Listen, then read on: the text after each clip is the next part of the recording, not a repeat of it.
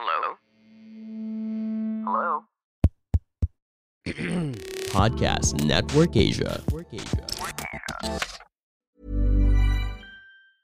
Spring is my favorite time to start a new workout routine. With the weather warming up, it feels easier to get into the rhythm of things. Whether you have 20 minutes or an hour for a Pilates class or outdoor guided walk, Peloton has everything you need to help you get going.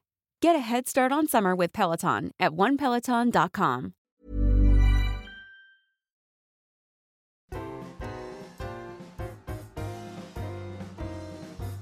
Yung sinasabi ko sa mga kaibigan ko, ito si Ninong Ray, alam mo to. Ano to may pag-everyman siya. Pero tiga mo tara, gawa tayong sandwich. Unang-una, provolone cheese. Putang ina yan, Hindi rin naman sa pare, provolone yun prosciutto yun. Hindi mo palalampasin yun. Ladies and gentlemen, without further ado, I bring to you ano ba bang ang magandang isa siyang ninong, fictional ninong, pero feeling ko ninong naman talaga siya. Very inspirational vlogger, YouTuber na sobrang sikat. Mapapanood natin mapapanood ko siya tuwing gabi kung kailan pagsabog ako. Tapos gusto ko manood ng something na nakakatakam.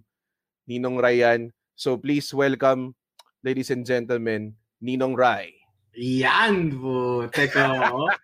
Grabe, eto na sa wakas, di ba? Sa wakas. Tagal na kitang pinapanood, pare. Diyos ko, di ko akalaing aabot tayo sa ganito. Sobrang saya nga Alam mo, nakakatawa kasi nung nag-comment ka dun sa isang video ko, sabi ko, putang ina, si Ninong Ray nag-comment sa akin. Tapos bilang sinabi mo, matagal na tayo nag-usap. Kasi iba pa yung pangalan mo sa IG. Tapos tignan ko, may message dapat kita. Nakita ko yung usapan natin. Tapos nakakatawa. Pagkain pa yung pinag-usapan. I think ka nun parang nagda-diet ka ata. Parang consistent yun. Consistent battle ko yun, pare. Parang the on and off dieters of the world. Pare. Yes. Yun talaga yun. Pero coming off that sa topic na yun na pinag-usapan natin. Kasi nung time na yun, parang gusto ko magpapayat for health reasons. At mukha namang buhay pa tayo. Kasi ang joke ko dati is, sabi ko gusto ko lang magpapayat until lumabas na yung Avengers. Tapos okay na ako. So mukhang okay naman, lumabas na. Ikaw, kamusta ang iyong on and off dieting, pare? Ngayon ata ako pinakamataba sa buong buhay. Diyos ko. Seryoso yan, pare. Seryoso yan. Ang mahirap kasi yung content mo, nakabase dun tingin mo ba kikita ka kapag nagninong Raycats bilang, ang ano natin ngayon is kale? Yeah. Malunggay, 3 ways.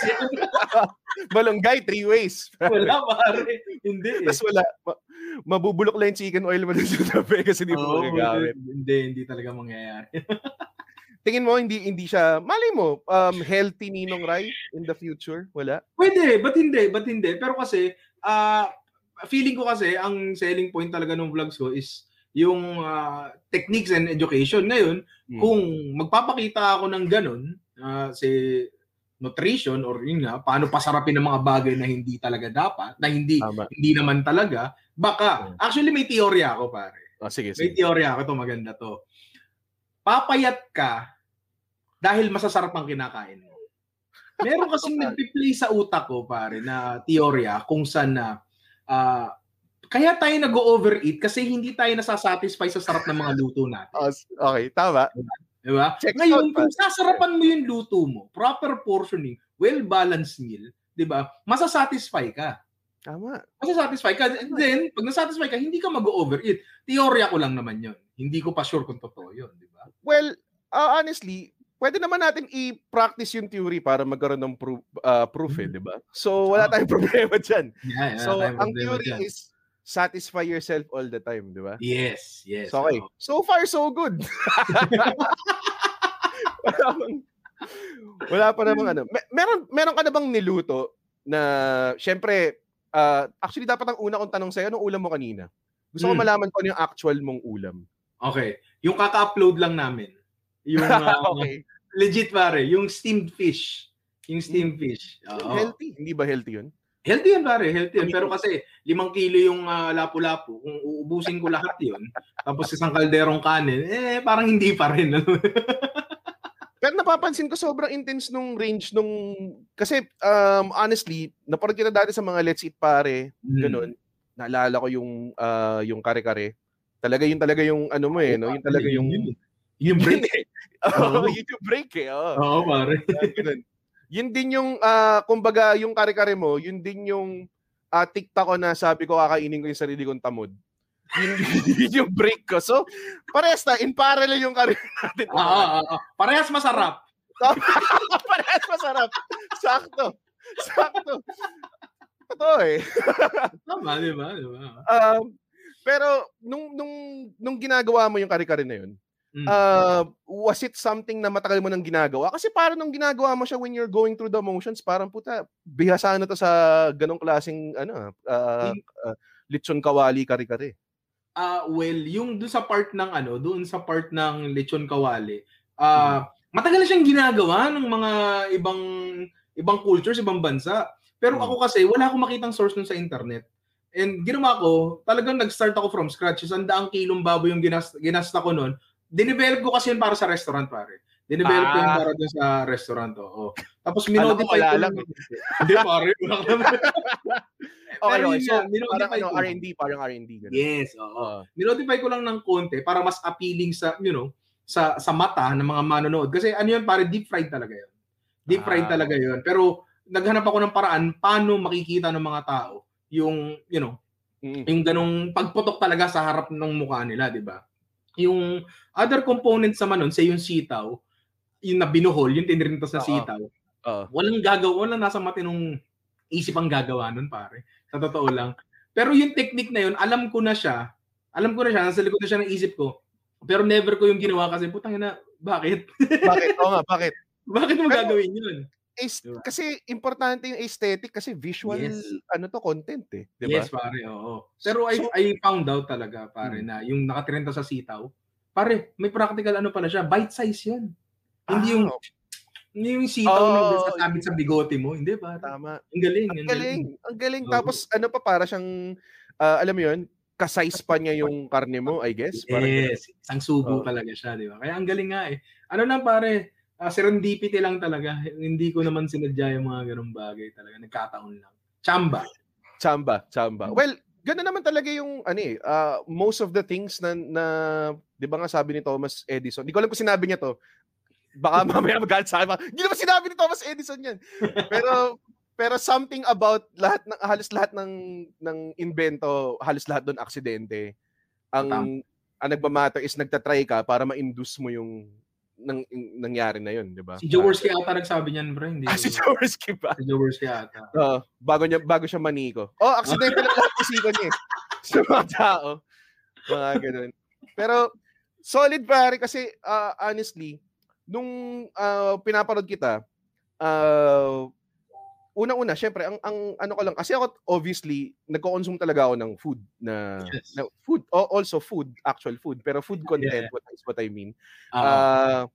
And then, nung nakita ko yung sayo, sa Let's Eat Pare pa, and then mamaya-maya, biglaan Talagang, biglaan So, na-overwhelm ka ba? Kasi, hindi naman sa nakaka-relate ako sa'yo, kasi malayo naman yung natin, pero, nung dumami yung followers ko nung nalaman nilang yung health benefits ng pagkain ko ng sarili kong tamod,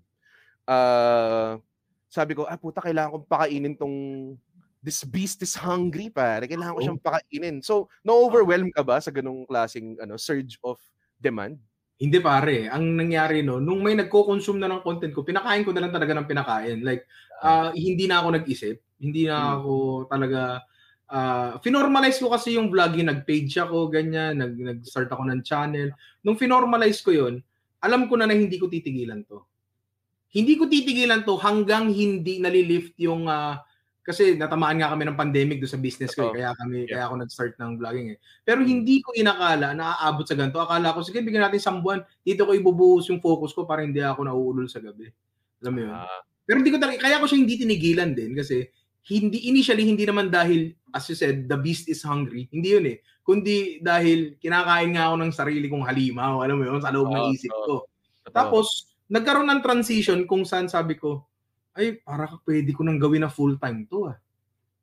Doon nangyari yun. Yeah. Doon nangyari yun na daily content, daily luto, pare ako mag-isa. Noong umpisa, ang hirap. Sobrang hirap talaga nun. Ikaw rin nag-edit nun. Oo, pare. Then, doon na yung, humanap ako ng tao. Tapos yun, na-sustain namin yung pakain. Doon sa Halimaw. Sa Halimaw. Yung Sa social imaginary media. monster. Ayan. Yan, Kasi nakaka-pressure pag sinabi sa'yo na keep it up or tipong magpo-post ako ng stand-up comedy ko. Tapos ito naman pinanggalingan to, footage siya, archival footage siya kasi wala namang gig ngayon, di ba? So limited lang talaga yung footage na meron ako. Tapos sasabihin sa'yo, asan na yung part 2 nito? Asan yung full nito? Asan yung Teka lang, kasi kung binigay ko lahat, wala na akong ibibigay wala sa'yo. na. Oo, yun yung problema. Pero ikaw ba nauubusan ka ng ideas? Wala pa. Talaga. Pare. Like, meron kaming, sa totoo lang, ang greatest determining factor ko para i-push through namin yung isang content is yung mood ko. Yun talaga eh. Like, I'm sure nakaka-relate ka doon. Kasi, nangyayari, meron kaming baul, figurative baul. Okay. Siya, isang file kung nandun yung mga ideas namin, masuhugot na lang kami doon. Pero, sa totoo lang, halos hindi na nagalaw yon since 3 months ago, 4 months ago. Kasi ang lahat ng content namin lagi, uy, ito masaya to. Laging ganun, no? Pag natuyo ka na, tsaka ka pupunta rin sa baul. Yes, oo. Kaso pag nakita ko, adobong sito, adobo, sinigang. Alam mo yun, parang ganun eh. Kailangan excited ka eh. Kailangan gigil ka dun sa content eh, para gawin mo siya eh, di ba? So, ang standard mo lang talaga is yung sariling, kung saan ka rin matutuwa. Oo. Siyempre, ako muna piniplease ko. Ako muna talaga. Kasi so, ikaw unang audience. Tama yun. Tsaka, feeling ko kapag piniplease mo yung sarili mo at masaya ka sa content, like literal na masaya ka na ginagawa mo yung content na yun, magre-reflect yun eh. Alam mo yun?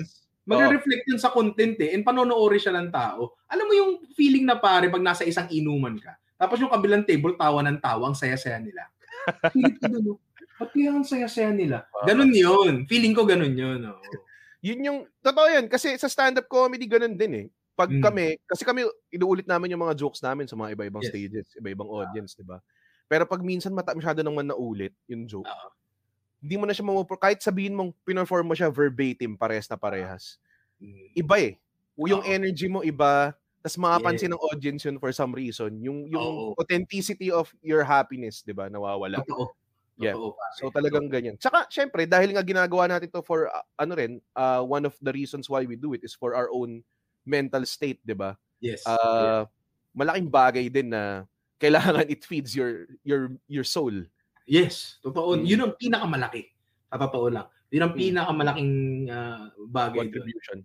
Yes. Ano bang bumabagabag sa'yo? Kasi pag maging series tayo ng sandali lang, kahit sandali lang, pare. Bigyan natin ng konting ano. Kasi na-mention mo kanina, pandemic, very tough on the restaurant industry. Marami yung kilalang chefs na parang minsan mini-message ko, kaya yan, pare, let's go!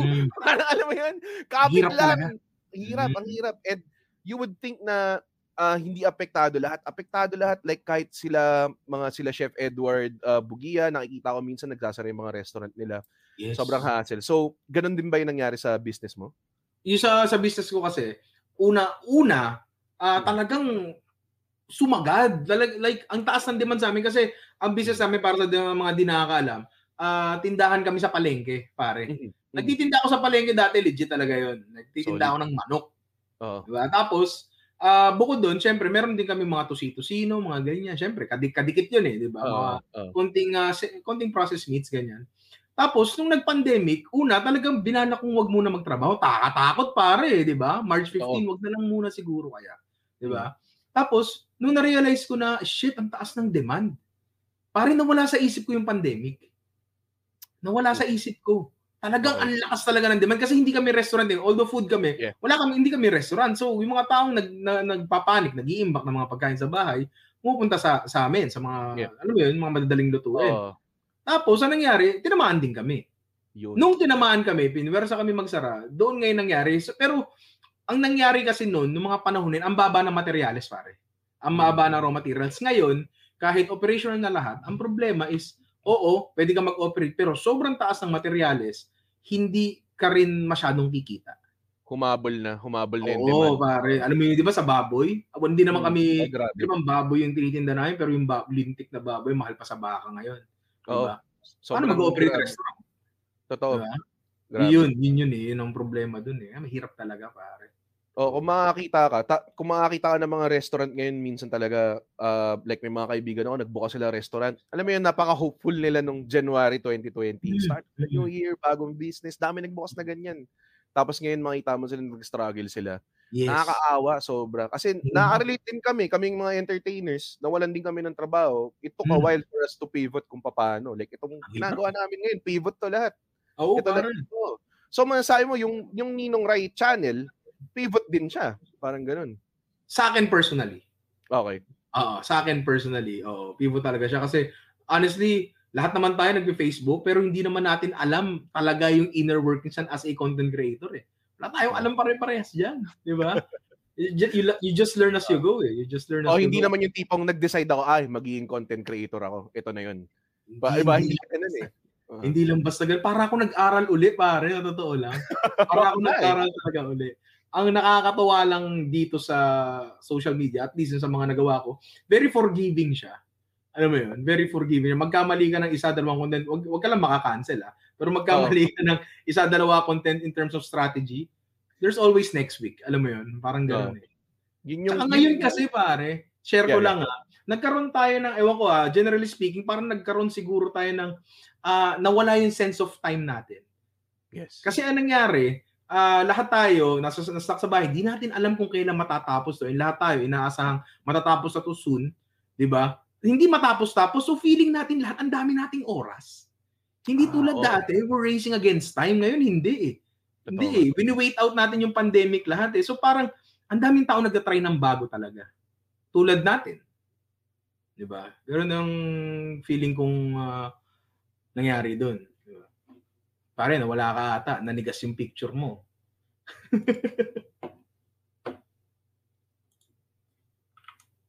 Nawala ata si paring Red. Andiyan ka ba, paring Red? Anong nangyari sa'yo? Ako hindi ako nawala, pare.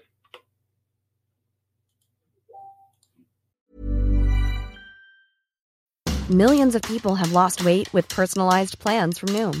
Like Evan, who can't stand salads and still lost 50 pounds. Salads generally for most people are the easy button, right?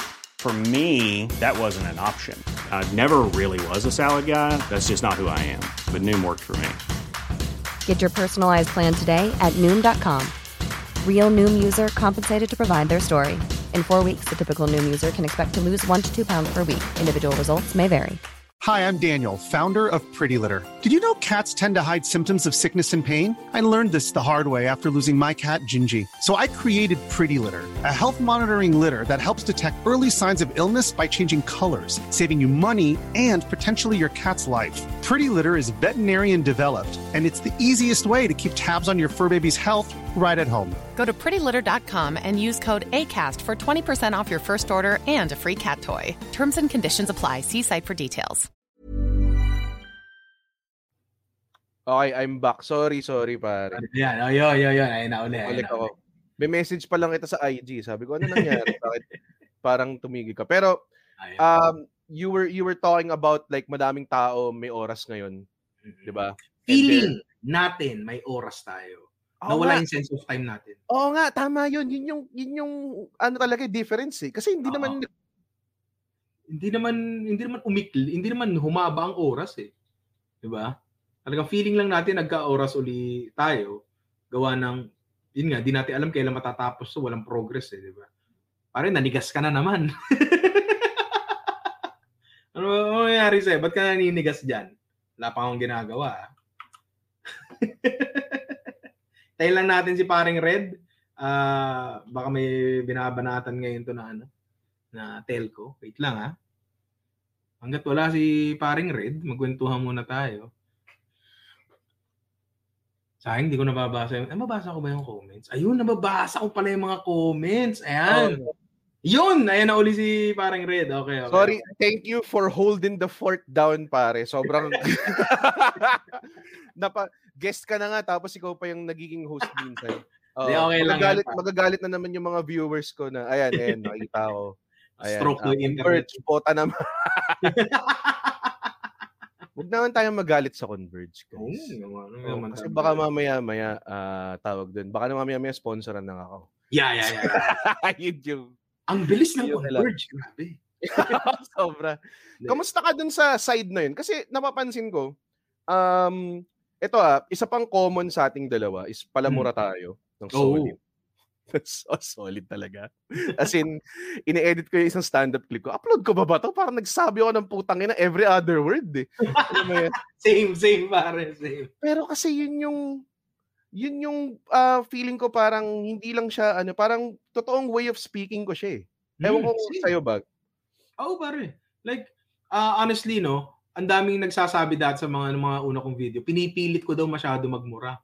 Putang ina mo pala, punta ka dito, usap tayo.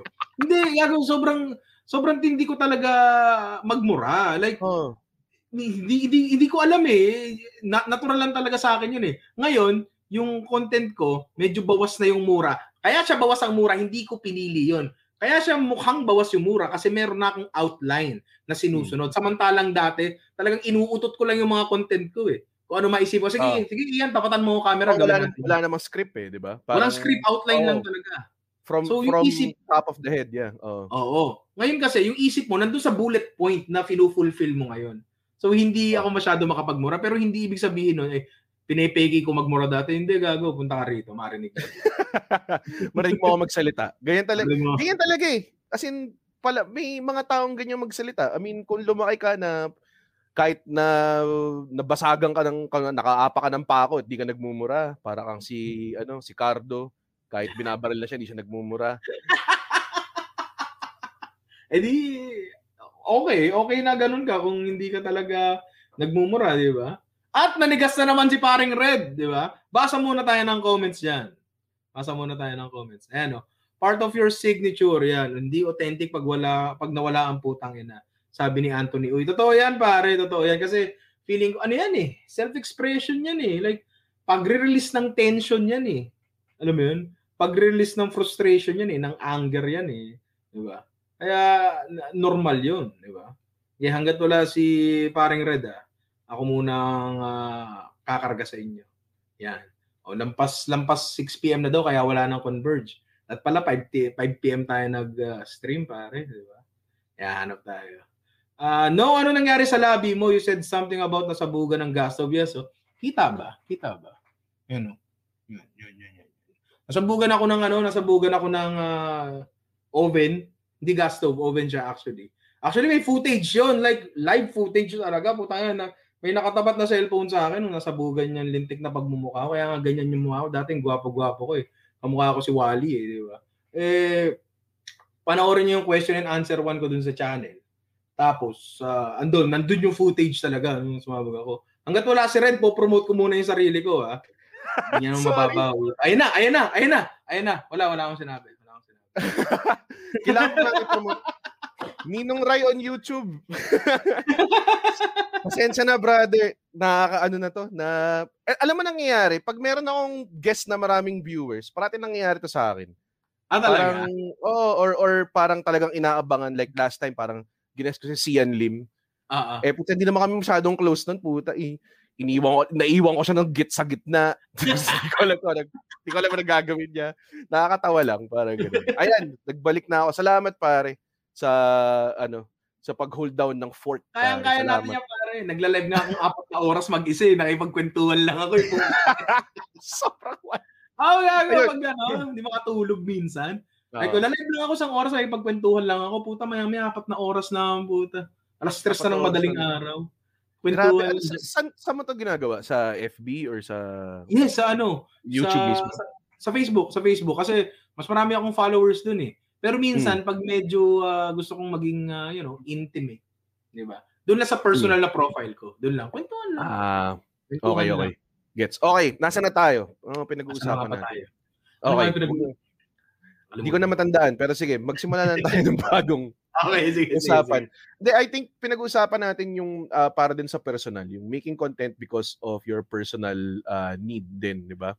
So, dumarating dyan. Ako, nung tumigil yung mga gigs, so isipin mo dati 4 times a week or 3 times a week at least nakapag-gig ako.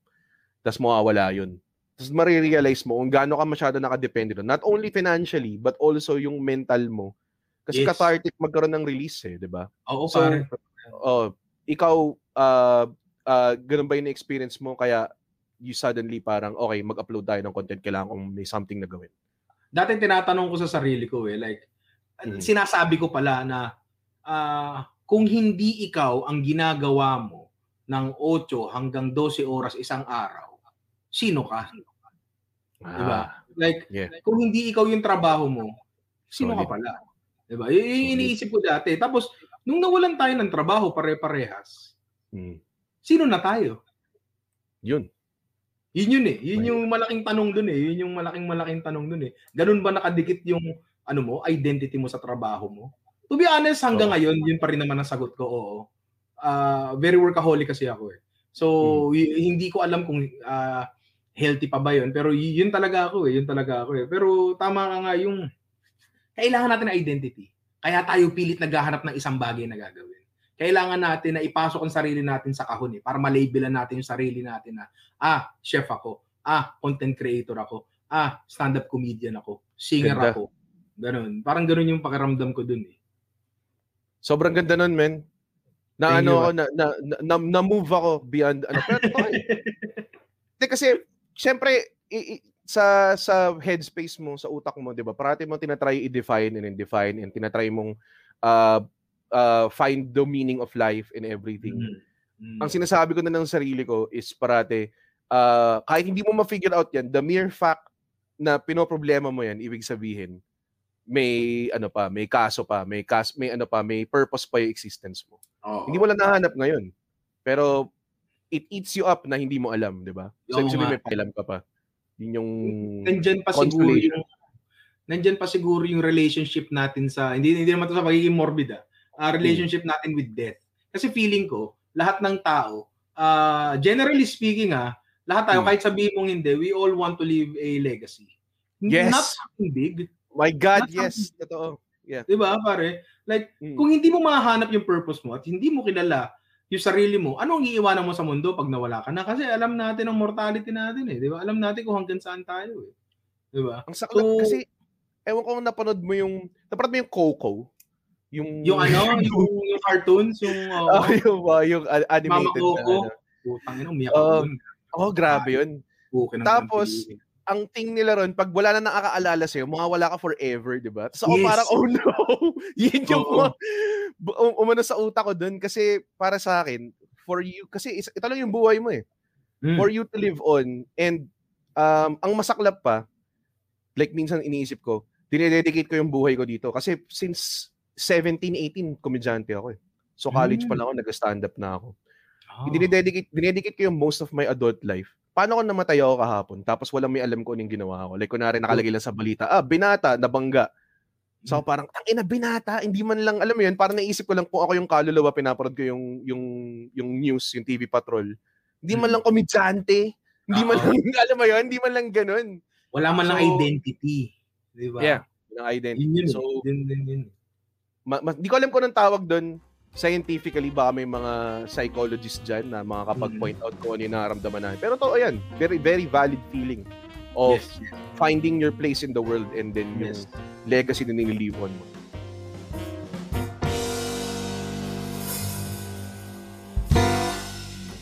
Hey there! My name is Chloe. Just dropping by this podcast to tell you that I'm on one too. It's called The Great Connections Podcast. Over there, we talk about the lives of Filipinos overseas at ang diskarte sa buhay OFW. So go ahead and listen to The Great Connections Podcast after you finish this episode, okay? The Great Connections Podcast is available on all major podcast platforms. See you there! The Great Connections Podcast. So, ngayon, medyo accidentally, you were doing this to do something and then now, it has garnered success.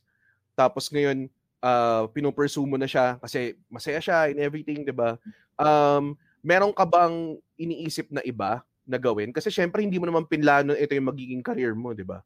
So, meron ka ba in your hindsight na parang, alam mo, balang araw gagawin ko pa rin tong ambition ko dati, parang ganun? As far as I can tell, siguro bata pa lang ako, hindi naman bata, siguro na meron na ako solidong pag-iisip. Siguro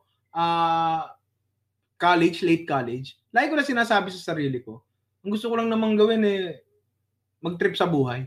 Mm-hmm. Alam mo yun? Yun lang gusto kong, kasi pare, pag umigising ako sa umaga, ang lagi kong sinasabi sa sarili ko is, I need to enjoy myself as much as possible. Swerte lang na I enjoy productivity, I enjoy working. Swerte yun, di ba? I don't enjoy wasting my time, di ba? Swerte yun, pero ang gusto ko lang gawin talaga is mag-trip sa internet. And ngayon, eto na yung ginagawa ko, di ba? Solid. Ano lang ginagawa ko sa buhay, di ba? Ngayon, moving forward, hindi ko alam kasi to be honest pare, nagpapakasasa pa rin ako sa biyaya ng mundo ngayon Alam mo yun? Talagang hinihilamos ko pa rin kung anong binibigay ng mundo sa akin ngayon Pero moving forward, babalik ako sa babalik ako sa negosyo. Negosyo kasi honestly, pare, gusto ko lang mamuhay ng tahimik Gusto ko mamuhay ng tahimik. Pero ano ngayon iba yung nagkaroon ka ng pandemic surge 'di ba? So technically hindi ka lumalabas-labas, hindi mo pa alam kung ano yung impact siguro na pag lumabas ka tapos baka dumugin ka sa mall or something, 'di ba? Hindi naman siguro, pero dumating na sa point na para yung dilaw kong Vespa, di ko na siya masyadong magamit. Kasi medyo dangerous pare, like walang problema magpa-picture. Walang problema doon. Pag nasa kalsada ako at di ako nagmamadali at di naman alanganing tumigil, like wala ako sa innermost lane, tatabi ako, picture tayo. Ang pinakamahirap kasi, pare, hinahabol ako sa EDSA. Tapos nagpapa-picture sila. Medyo delikado, pare. Delikado, hindi lang sa akin, sa kanila lalo. Pre, pag ba yun namatay, pwede ko bang i-absuelto yung sarili ko doon? Hindi. Di ba? Kasalanan ko yun. Masasabi mo yun sa utak mo kahit ilang beses mo i-convince sa'yo yun. May at some point in time sa isang gabi, putang ina, kasalanan ko yun Alam mo yun, pwede mo sabihin. Kasalanan ko yun Sana tumabi na lang ako. Sana kahit nasa innermost ako, lumabas ako. Alam mo yun? Yun yung delikado Kaya, hindi ko alam. May ganun talaga, I guess. Lalo na ngayon, medyo starved yung mga tao sa mga nakikita nila, lalo yung mga lumalabas and everything. Diba? Pero ang feeling ko, I think yung nakaka-relate sa mga tao is yung authenticity ng voice mo and everything. And kailangan ko i-segue into this kasi ate ko yung nagtanong. So, kailangan ko. Ayan. Ninong Rai, I've been a fan since the beginning. Maraming salamat for being your authentic self. Napaka-entertaining at informative. Question ko, how did you become comfortable with bringing your authentic voice to your content? Kasi yung authentic voice mo nga naman, medyo palamura, 'di ba? Like pinagusto kong clip na yung na-share yung Satanas, ganun mo yung bigyan mo ako ng kapangyarihan. So parang putang ina, masa-sponsoran kaya to? I'm rooting for you, pare, pero parang pag tinitignan ng Jollibee yan, parang baka hindi. Ewan ko. So yan, anong klaseng comfort yung dumating sa'yo? Why did you choose to be that way? Or parang nagkaroon ba ng time na tipong tangina, palitan ko na? Hindi pare. Like kung mapapansin mo yung unang video ko, yung sakto lang crispy pata, para share ko lang, 9 AM ako nagsimula mag-shoot. 3 PM ko na shoot yung intro. What is up sa inyo mga inaanak? 6 na oras. Paulit-ulit ko lang sinasabi yun. Pinapanood ko, tapos dinidelete ko. 6 na oras pare. Hindi ka talaga komportable sa umpisa. Tapos yung video na yun, parang bait-bait ko. Wala pa akong bigote, wala pa akong balbas, tapos di ako nagmumura, bait-bait ko magsalita. Tapos siguro, na-realize ko na ang nakakapagod pala yun. Baliktad pare. Nagsimula ako sa mabait. Tsaka ako unti-unting nilabas yung sarili ko. Hindi yung nilabas ko na yung kademonyo ako tsaka ako bumait. Baliktad yung nangyari sa akin I think nag-settle in ka sa pagiging comfy mo. And I'm pretty sure gradual siguro yan. Baka unti-unti tapos na-realize mo na okay lang pala maging sarili ko, hindi ko kailangan mag-maskara, 'di ba? Papanoorin ko nga yung mga videos ko. Hanapin ko yung transition. Ano ka ba? May isang video ba na bigla na, dito nagsimula magmura si Ninong Rai. Hahanapin ko. I'm sure meron. I'm sure meron. Pero yun siguro yung, puta, bahala na, putang ina. Sige na, game na. Siguro, hindi ko sure talaga, pare. Pero, tawag dun sa mga video na to, nakakuha ka naman ng, obviously, nakakuha ka ng support for being authentic. People like it. Pero syempre, on the flip side of things, like na-touch on natin kanina, may mga nagagalit sa mga mura-mura and everything. Sa simula talaga nakakainis yung mga haters, no? Hanggang ngayon, palapatol ka ba? O hindi ka, how do you handle? Diba? Kanya-kanyang handling yan eh. Oh. Never ako pumatol. Nagkaroon lang ng isang gabi sa buhay ko na pumatol ako. Isang gabi lang yun, pumatol ako, pinagsisihan ko yun. Wala naman nangyari. Yun talaga. Wala naman. Diba? I mean, meron yun eh. Isang gabi, mahina yung pamigil mo, pare. Mahina yung pamigil mo. So, mapatol ka talaga, pero it's never worth it eh. Kasi, never naging worth it pumatol sa mga, sa mga haters talaga. Pero yun nga, karamihan ngayon, nagbabasa pa rin ako ng comments, pare. Nagbabasa talaga ako ng comment. And sorry kung hindi ko ma-reply lahat ng 8,000 comments. Grabe pero naman yun. sobrang, pag nireply ko lahat yun, 16,000 comments na yun. Hindi ko talaga ma-reply, pero binabasa ko lahat. Karamihan ng mga basher mga bago. Mga bago. Ngayon, kapag nakita ko na troll account ka, at halatang matagal ka nang nanonood, tapos nagsasabi ka ng mga bagay na naghahanap ng kakampi, alam mo yun? Nagre-recruit, autoban yun. Autoban yun. Kasi wala kang chance na ma-convert kasi you went through the process of creating a troll account para gawin yan eh. Hindi kita ma-convert. Pero kung totoong tao ka, ngayon mo lang ako napanood at na-off ka sa mga mura ko, give it time. Mga 2 episodes pa. Sige. Mga 2 episodes pa. May komportable ka rin sa akin. Ganun. Tapos, ang pinakamadalas na nagsasabi na bakit ako nagmumura is yung mga nanay na kasama yung mga anak nila habang nanonood. Sabi, pati ba naman yung responsibilidad ko? Oo, iba na yun. Labas na sa akin yun. Bigla. Labas na sa akin yun. Grabe yun. May mga ganun nga na tipong, dahan-dahan ka sa pag-post ng content, may mga bata dito sa TikTok o may mga bata dito sa FB. So, parang, bakit? Bakit? Kapag sinabi ng platform na mali yung ginagawa ko, doon ako makikinig. Oo. Pero hanggat ikaw lang ang nagsasabi niyan, sorry, re-evaluate mo yung mga pinaggagawa mo sa buhay. Hindi ko responsibilidad na, maging mabait para sa anak mo. Dapat ikaw nagpi-filter ng mundo para diyan, di ba? Pero yung pagiging tawag doon, yung palamura and everything, talagang kasi nakausap kita sandali, parang ganun ka naman talaga, no? Or parang may konting performance aspect ba? Do you kind of dial it up? Wala talaga? Wala. Ang ano lang doon, ang performance aspect lang doon sa mga ginagawa ko is pag meron ako ng piniplay na character, na putang ina, sa totoo lang, ngayon pinapanood ko yung mga videos ko, si Mang Ryan, si Professor Ryan, ano yun? Kapag ginagawa ko yung mga character na yun, sa umpisa lang mayroong act, bandang huli nawawala. Wala na eh, di ba? So damit na lang talaga yung naiba. So walang performance aspect doon, talagang ako lang talaga yun. Itong mga characters na ginagawa mo, kumbaga parang it's something na worth exploring. Meron bang mga inspiration from that? Kasi, syempre hindi naman ikaw ang pinakaunang food content creator. I'm pretty sure, nung bata tayo, nanonood tayo parati ng mga, siguro, Food Network, Lifestyle Channel, or meron ka bang mga idol dati or idol ngayon na medyo pinagkukuha na ng inspirasyon? Alton Brown, pare. Alton Brown! Alton Brown talaga. Good eats talaga, pare. Up until last 2 years ago, meron pang good eats sa YouTube eh.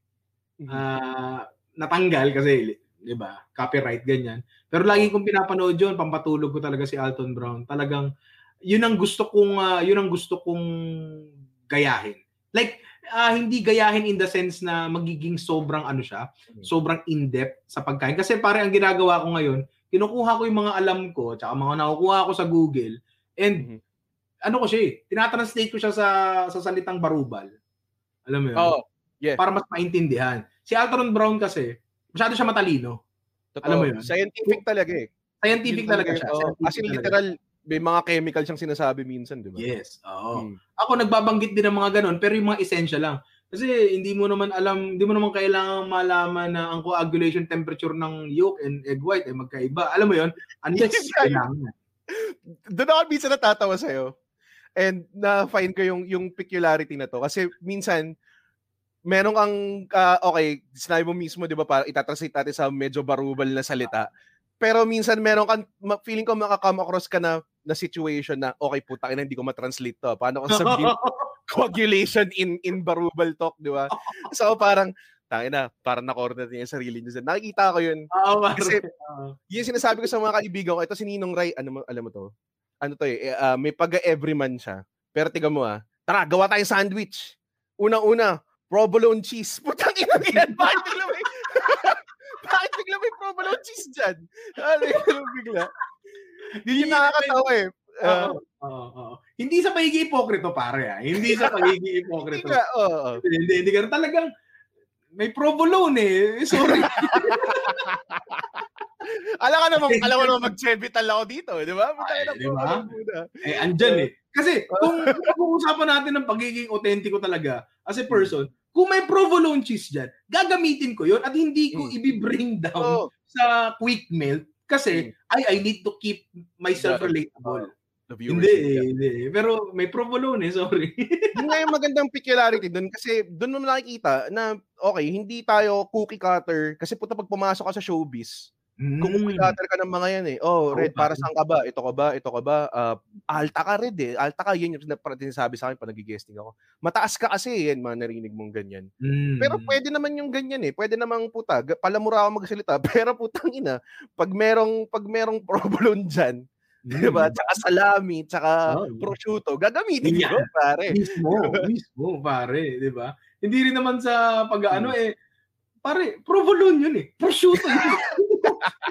Hindi mo palalampasin yun. And it's also a nice way to, to educate din na there is more to life than your average quick meal. Diba? Pero never ko sinabi na provolone is essential. Prosciutto is essential. Never. Hindi. Parang, siguro pagbubukas lang ng konti, pagsisiwang ng bintana ng konti, iba ron, parang gano'n. Masarap to. Try nyo rin. Try nyo rin if you have the chance. Pero yung ganong klaseng tawag doon, yung sabi natin yung palate mo, oh my God, din yung mga culinary terms, diba? Yung palate mo. Growing up, paano siya na-develop? Mahilig ka talaga kumain. Ganon. Bawal kami humindi. Bawal kami humindi sa pagkain. Pare, ang tatay ko ay hunter. Legit na hunter, pare. Legit na hunter talaga siya. Meron siyang hunting permit. Akala ng mga tao parang Hunter x Hunter reference yun. Pero pare, totoo talaga. Meron siyang barrel. Hobby niya ng mga tito ko. Pero kasi, alam mo yung mga nag-hunt ng usa sa US? Wala namang masyadong usa dito. Ang hinahunt nila ibon. Migratory birds, pare. And legal lahat yun. Legal lahat yun kasi may permit yun, pare. Yung barrel, ililisensya mo yun. Yung pagpunta mo doon, may schedule yan. Bawal gantong buwan. Pwede gantong buwan. May mga ganun yun. So, ang tatay ko, kung anong daplisan ng bala niya, kakainin ko yun. Puta. Ano yung mga nakain mo as a eater of game, pare? Yan. Kadalasan talaga ibon. Tapos, pag dumarating kasi siya sa amin, nung bata ako, dressed na siya, lulutuin na lang. Diba? Nung nasama niya ako isang beses sa pamamaril, Diyos ko, iba-iba pala talaga. Pare, parang zoo. Ang daming iba-iba talaga, pare. Putang ina. Diba? Pero ang pinakamadalas siyang hinuhuli talaga is mga wild ducks, mga basta mga wild duck siya na yung karne niya, it's a cross between chicken breast and chicken liver. Sobrang weird. Weird, pero sobrang sarap. Tapos pare, alam mo yung pag kumakain ka ng atis, meron ka isang platito para sa buto. Ito pare, no joke, pero kami isang platito para sa bala. No freaking joke, pare. Pwede kong isend sa'yo yung picture. Meron talaga, like, para may kami nang nakukuha ng tingga. No joke, pare. No joke talaga. Pumuputok yung bala sa loob, ganun. Anong klaseng parang ba ito? Shotgun kasi ito So, shotgun talaga, pare. Tapos, may mga numbers yung bala nila. Kung di ako nagkakamali, mas maliit ata yung number. Mas maraming bala sa loob. Yeah, mas maliit siya. Pang burst ganyan, di ba? Hindi naman to sniper kasi puta, hindi naman i-sniper ng tatay ko isang ibon lang, di ba? So, pag kayo, maraming ibon, boom, putang ina nyo. Tamaan sa inyo, 8, akin kayo. Parang ganon. So, wala talagang bawal humindi, bayawak. Ito baka sensitive topic to, pero panike, pare. No joke. Okay. Oo. lahat ng daplisan ng karne, lahat ng daplisan ng bal ng tatay ko, kahit nga ata kapitbahay, papakain niya sa amin yun. Anong pinaka wild na napakain sa'yo? Karamihan doon hindi ko na maalala, pero yung pinaka wild na nakita ko talaga, pare yung paniki, ang laki. Pare, yung katawan niya, pre, sinlaki ng tuta. Lumalaki sila ng solid. Pare, hindi fruit bat Hindi fruit bat na parang bubit, pre, kasi laki ng tuta talagang ganyan. Saan nag-hunting ito? Hindi ko alam eh. Hindi ko alam yung tatay ko eh. Quezon usually, Bulacan, hindi ko alam kung saan sila dali ng bangka nila, ewan ko pare. So, panikan, laki pare yung wingspan niya, di pa ng tao talaga. Tapos nakakatakot yung itsura pare, nakakatakot talaga. Tapos kinain ko, alam mo yun. Anong luto? Inihaw niyo lang ba? Hindi, kadalasan yun pare adobo eh. Kadalasan yun adobo talaga. Ganoon lang naman eh. Talaga eh. Adobo talaga. When in doubt, adobohin pare. Adobohin man talaga lahat, no? Anong lasa niya? Describe yung flavor profile ng paniki. Hindi ko na maalala pare yung paniki, pero ang pinakamalinaw sa akin is yung bayawak. Para siyang chicken meat, pero may floral flavor. May floral na lasa. Earthy pare, parang gano'n. Hindi earthy eh. Medyo, alam mo yung lasa ng vanilla na normal, vanilla extract. Yes. Tapos pag nakakain ka ng tunay na vanilla, alam mo yun, medyo may lasang bulaklak siya eh. Yeah. Parang gano'n pare. Ang hirap ipaliwanag. Batang-bata pa ako nun. Inadobo niya rin yung bayawak?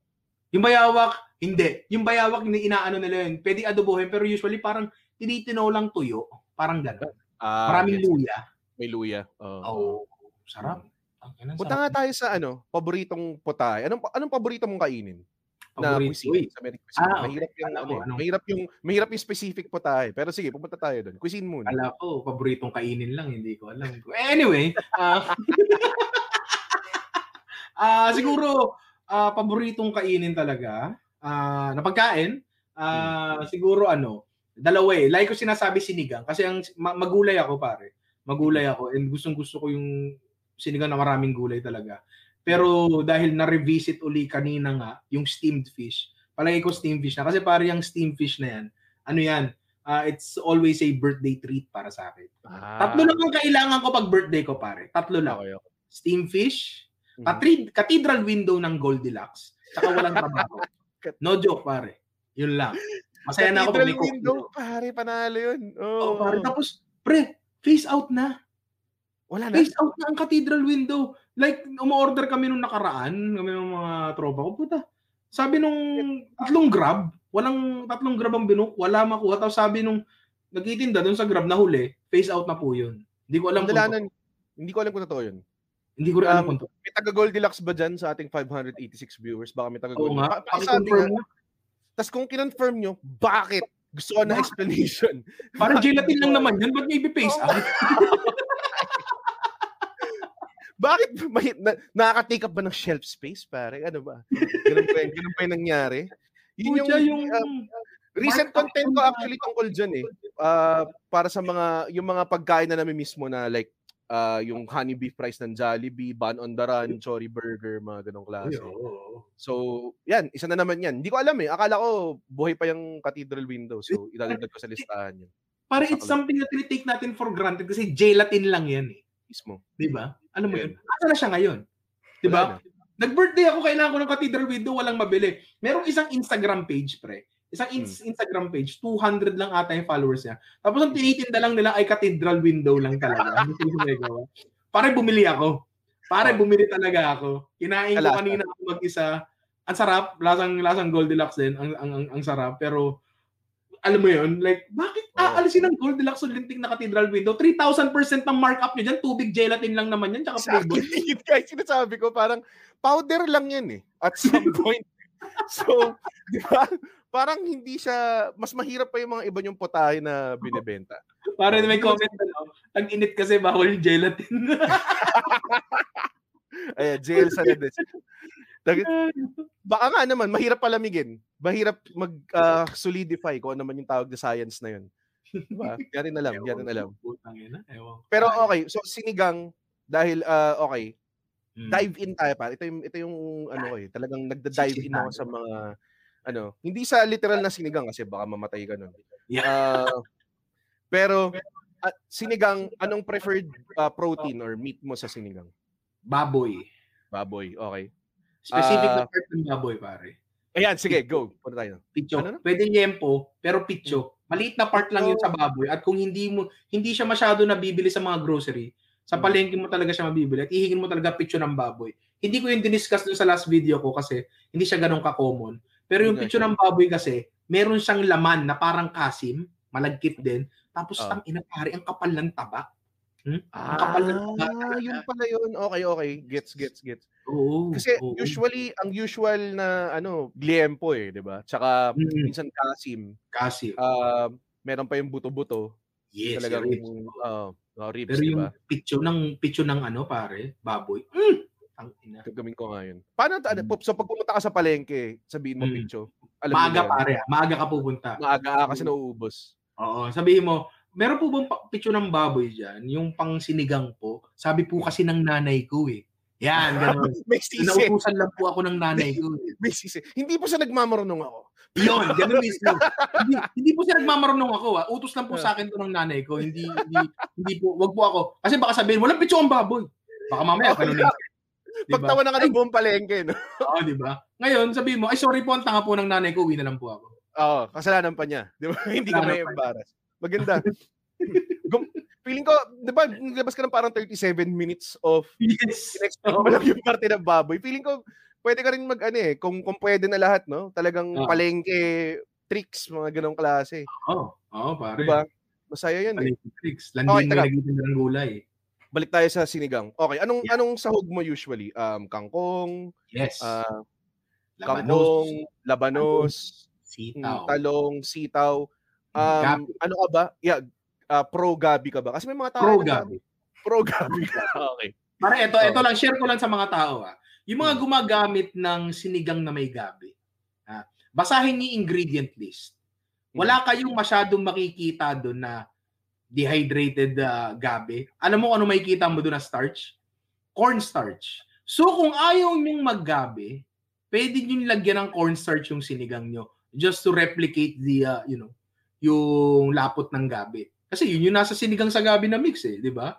Yun yung pare, pwede yun para sa nakangati sa gabi, di ba? Pwede yun, pwede kayo mag-cornstarch. Yung hugas bigas, it's basically the same thing, cornstarch and water mixture yun. Hugas bigas? Pare. Yung pinaghugasan ng bigas, wina-wash out mo yung excess starch ng bigas, and yun yung ipangsasabaw mo sa sinigang mo para mas malapot siya. Pero hindi siya magiging kasing sarap nung gabi of course, pare. Of course. Pero kasi anday kong kilalang allergic sa gabi, pinangangati yung kamay. Nung bata ako, ganoon ako Ginawa ko na lang ng ginawa hanggang hindi na ako nangangati. So, syempre, gabi pa rin. Actually, ganun din yung may rin ako meron din ako hipon allergy dati. Kakaila ko lang kain ng bagong or whatever kung ano hanggang mawala, di ba? Ilan talaga yun. Pero okay, gabi wise, so ang pinaka-contribution ba ng gabi is yung pampalapot ng talaga ng sabaw. So hindi mo gusto yung talaga. Gusto mo yung medyo ganun, medyo pare, ang gusto ko sinigang yung halos tuyo na. Halos tuyo. Oo, pare, legit. Yung halos, hindi na siya sabaw, pare, sarsa na siya. Sarsa na talaga siya. Pagkatapos itong podcast natin, pare, i-send ko sa'yo yung isa sa, unang video ko, yung, hindi naman una, pero sinigang sa kamyas na baboy. Tapos sa sobrang concentrated nung niya, pare, nung sabaw niya, nagmukha siyang kare-kare. Ang daming comments doon, bakit mukhang kare-kare? Sarsa na to. Sarsa kasi, pare. Sarsa talaga. Yung masarap. So, okay, yung sunod kong tanong, yung pang-asim kamyas ba ang preferred mo or you was sampalok boy? A mix of everything, pare. A mix of talaga? everything. Nag-work ba yun? Yung madami? Ano ba yung ginawa? May ginawa. Ay, yung sa sisling sinigang ko, pare. Yung sa sisling sinigang ko, ang ginamit ko doon is sampalok. Sampalok na normal, yung ilaw. Sampalok na hinog. Actually, sampalok candy yung ginamit ko doon Sampalok candy. Yes, kasi kailangan mo ng tamis kumuha ka ng sampalok, di ba? Okay, tapos, kamyas. Kaya lang naman ako gumagamit ng kamyas para may puno kami ng kamyas dito. Basta bubulok lang. Alam mo yun? Pero, basta a mixture of everything. Tapos kung makakuha ka ng batuan, yung batuan sa ng mga Ilonggo to, di ba? Kasi ako, half Ilonggo ako So, may may sinasabi sa akin yung mom ko, minsan pag umuwi ka sa Bacolod or something, kuha ka ng batuan kasi yun daw yung ginagawang pampaasim ng mga Yes. Ilonggo, parang ganun. Oo. Kung madalang Hindi dito ko sa atin yung batuan. try ito. Anong lasa niya? Maasim daw Batuan? siya. Mas ano siya eh, mas paano ko sasabihin to? Basta maasim siya. Para a combination of tamarind din kamyas, pero wala yung pagiging fruity ng tamarind, pare. Gets. Parang gano'n. Okay. Parang may restaurant. Alam ko yung Sarsa na restaurant. Sarsa kay Chef Chicky Anglo. Parang Batuan yung pangalan nila. Hindi ko sure. Huwag nyo i-quote dito or something. Nakakatakot. Baka sabihin sa sabi niyo rin. Sabi niyo rin dito eh. Magalit sila sa akin. Hindi ko sure pero parang dati may restaurant sa sa Makati na Batuan yung pangalan. Tapos naging Sarsa siya. Hindi ko sure. Pero hindi ko rin sure. Alam ko yung Sarsa yung kay Chef JP. Yung Batuan di ako sure. Solid yun. Okay. Ito, gusto ko rin itanong sa'yo. So sinigang, meron ka bang luto ng iba? Ito rin kasi yung mga usually tinatanong sa Marataba. Red, masarap ba dito? So parang, tangina, hindi naman ako food expert, eh. Bakit mo tatanungin kung, ngayon, ayan na, may food expert na rito. At least, working in the food field or yung content creator, bigyan mo ako ng isang recommended na restaurant or kahit 3 or 2 kung ikaw naman trip mo. Like, ipong never fail na matutuwa ka dito. Okay, pare. Ako, hindi ako masyadong nagkakain sa labas. Kasi, may diabetes kasi ako. And ang hirap mag-low carb sa labas, pare. Totoo. Sobra. Lahat may carbs eh. So, ano mo yun, ang pagka gusto ko talagang kumain sa labas, tapos low carb, 2-piece chicken joy, tapos yung kakainin yung kanin. Alam mo yun, ang lungkot. Tapos yung kanin, nasa harap mo lang, nakampo. I mean, I'm not saying na lagi akong ganun, pero hirap. Hanggat kaya ko, di ba?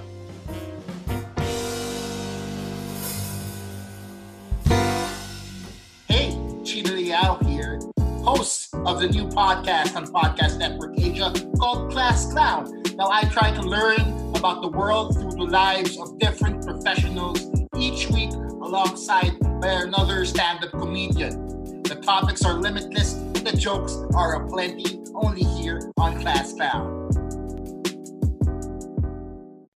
Ngayon, ang mga restaurant sa lagi kong pinupuntahan, number 1 pare, ito, diabetes is out of the question na. Yabu, pare.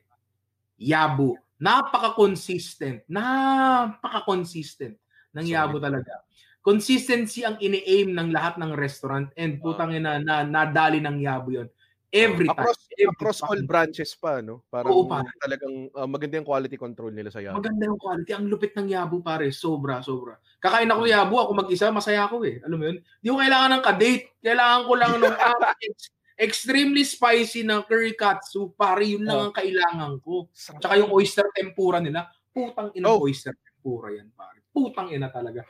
Ibang, Mahirap to episode. Nagtataka man lang tayo dito. Grabe. Okay. Pangalawa, pare, na like ko pinupuntahan. Foa. Okay. Pare. Ay, Diyos ko. Paborito restaurant ng ex ko yan. Sige, go. Ano, pare? Yung meatball ba? Yung meatball nila yung masarap eh. Masarap yung meat, masarap yun. Gray. Pero, yes, yung kulay gray na. Masarap. Pero para sa totoo lang, hindi yung pho ang pinupuntahan ko doon. Hindi yun. Ang pinupuntahan ko doon is yung lintik na chicken salad nila. Yung gabundok na gulay, pare. Tapos may matamis na suka. Yun. Yung suka nila panalo eh, no? Paano kaya ginagawa yan? Matamis na suka yun, pare. Matamis na suka lang yun. Tapos putang ina, vermicelli bowl. Putang ina, yun ang masarap yung vermicelli bowl nila. Talagang bowl lang yun ng parang sotanghon. Tapos, merong mga spring roll sa taas, may barbecue pork, ganyan. Ang ina, napakasarap nun. At nanigas na naman si paring Red. Ayan. Puta, naalala pa ni paring Red yung niya. Yung ex niya, pag-usapang ex, pare, that's my jam. Diba? Hinahanap nga tayo ng mga comments dito. Diba? Hanap tayo mga comments yan. Diba? Oo, pare, yung oyster tempura nila, kulang isang order. Hindi ko dati binibili yun kasi putang ina, isang piraso, 120. isang pirasong oyster 120. Pero nung nag-sale 60 pesos isa, puta nakalima ata akong putang inang oyster tempura na yan. Tapos papaka food nerd muna tayo saglit dito hanggang wala si Red. Nung niluto nila yung oyster na yon, tapos pag kinagat mo, makikita mo pare sa loob nung pinaka-tempura, walang space sa pagitan ng breading and nung oyster. Ang ibig sabihin, walang shrinkage, pare. Walang shrinkage yung oyster. Putang ina, paano ginagawa tong lintik na to? Ano, niluluto ba to ng frozen? Hindi ko alam pero tang ina, sobrang sarap, pare. Sobrang sarap talaga. Hanap tayo dyan, tanong. Tumigas si Red nung naalala yung ex niya. Bayan. Na-food ko. Gago si Red, pumunta na yan sa pumunta na sa Yabu yan. Hindi na, iniwan na ako dito. Ganap na ng... Dito pa ako! Yeah! Kala ko nagyabo ka na, pare. Alam mo, nakakatawa bago mag-stream. Sinasabi ko pa, pare, dalawa yung ISP ko dito, pare. Mahirap na nakarelay tayo sa isa. Tapos pag nag-switch ako dun sa isa, wala rin yung isa, pare. Grabe. Ano ba nangyayari? Yabo ka na, pare. Niwan mo na ako. Okay, bukas ba sila? Alam mo, honestly, yun yung naisip ko ngayon. Feel ko bukas na sila. Bukas na sila, feeling ko bukas na talaga. Medyo wild. Okay, so sinabi mo, fahwa sa mga taong baka magalit sa atin na mali yung ano. Okay, so pangatlo. Yeah, Pangatlo.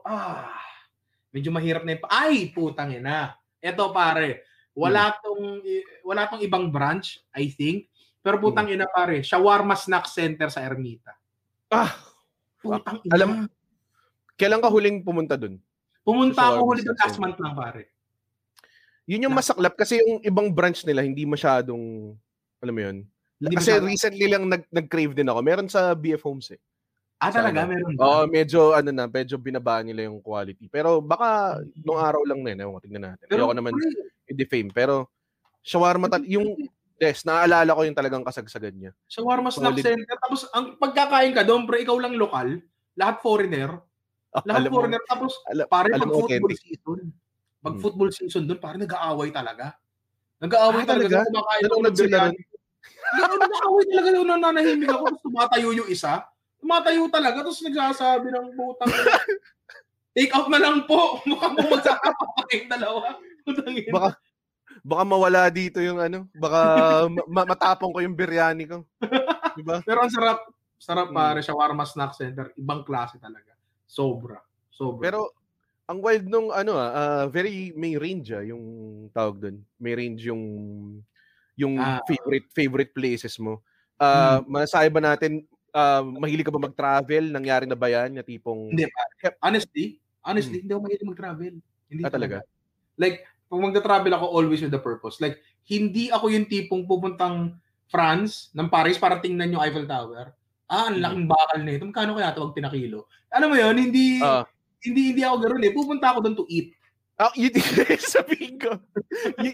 Yun talaga, actually yung buong travel process, hindi ko talaga trip yung darating ka, tapos check-in mo to, lalakad ka ng malayo. Ang paborito kong puntahan, Malaysia, kasi mura lang yung pagkain. Tapos maganda yung stand-up comedy scene. Makakanood ka. Tapos basta maraming pwedeng gawin sa mga gusto kong gawin. Pero hindi po pupunta ako sa tapos magkasama tayo ng walking tour. Kalokohan yun para sa akin. Pupunta ka halimbawa sa mga tipong Angkor Wat. Parang ewan mo pare. Pagkain talaga pupuntahan ko. Pagkain talaga. And kung meron akong isang bagay na gustong puntahan na very personal sa akin, curated dapat yung travel para sa sarili ko. Hindi yung punta tayo sa puntahan natin yung Statue of Liberty tapos magpa-picture tayo. Sige. Ako, siguro mga 5 beses na akong pumuntang Kuala Lumpur. Hindi ko pa nakikita yung Petronas Tower. Alam mo yun? Wala pa ako nakikita ako ng parating kainan. Kasi pagkasama mo mga komedyante rin na nandun, papakainin ka nila kung saan mo gusto kumain. So, good times lang parati. Yun yung masaya. Para sa akin, mas traveling pa siya than seeing the tourist space. Kasi totoong culture yun na experience mo eh. Parang gano'n. Yes. Totoo. Kanya-kanya naman yun, syempre. Pagkain talaga ang manifestation ng kultura talaga eh. Sa totoo lang. Naniniwala ako dyan. Naniniwala talaga. Kung meron kang itutur dito na turista, saan mo siya papakainin? Unang-una para Saan? Pares Retiro. Pares Retiro. Okay. Pares Retiro, pare. Yung original Pares Retiro sa Retiro, Kasi, ano yun, pare? Alam mo ba, pinagpapantasyahan ko dati si Anthony Bourdain. Like, iniisip ko lagi, pre, alam mo nung talagang pukpukan pa ako, nakala ko, magiging chef ako buong buhay ko. Ano yun, iniisip, saan ko kaya dadalhin si Anthony Bourdain pag pumunta siya dito? Diba? Definitely, dadalhin ko siya sa resto ko. Pero, una sa lahat, talagang, alam mo yun, Pares Retiro. Kakainin ko siya sa Pares Retiro kasi authentic yun, pare. Like, authentic in the sense na nakaukit yan sa puso't isipan ng bawat Pilipino. Solid yun. Yun yung gusto ko. Yung isa pa, walang second, pare. Like, wala kailangan mong pag-isipan. Pares lang. Pares lang talaga. Tapos sasabihin ni Anthony Bourdain, Chinese to Well, technically, yes. Chinese naman tayo ng Chinese. Yeah. Tayo ang pinakaunang Chinatown sa buong mundo, di ba? So, magulat ka kung walang Chinese influence dito. Pero kasi, tunay na pagkain to, hindi to super authentic Filipino, pero nasa puso to ng lahat. Diba? Yun ang gagawin ko. Pero magandang question for debate din yun. I'm pretty sure na pag-uusapan nyo to siguro. Pero ito rin, ano nga ba ang authentic Filipino cuisine? Kasi kahit adobo natin, nag-iiba bawat alam mo yun, tapos ito may video din ako tungkol dito, every time magkaroon ng version ng adobo, pikon na pikon yung mga Pilipino, hindi naman ganyan yung adobo. Pero pag tinanong mo, ano ba talaga yung adobo? Kasi yung adobo ko, tsaka yung adobo ng kapitbahay ko, magkaiba na kagad eh. Yes. Diba, ano nga ba ang what makes it, I have feeling marami siyang derivatives eh. Pero sige, go, Ninong Ray. Gato pare, hindi mo masisisi ang tao kung gusto nilang lagyan ng order ang magulong mundo. Alam mo, putting ideas into boxes para mas madali siya i-categorize sa isip natin. Diba? Pero to be perfectly honest, minsan hayaan mo na lang magulo eh. Kasi yung pagka-categorize mo na yan, hindi matatapos yan eh. Hindi matatapos yan eh. Yun ang feeling kong nagiging nagiging issue dito eh. Kapampangan sisig, halimbawa. Sige, pride nyo yan sisig at kahit kailan, may karapatan kayo dyan na being sisig is a Kapampangan word.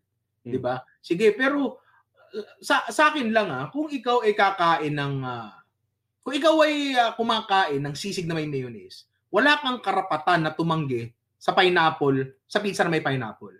Gets. Gets mo? Kasi kung gusto mo lang din ikahon, kung gusto mo lang din bigyan ng i-organize yung mga ideas na nakapaligid sa'yo, i-organize mo rin yung sarili mo. Diba? Ilagay mo rin ang sarili mo sa kahon. How much does authenticity mean to you?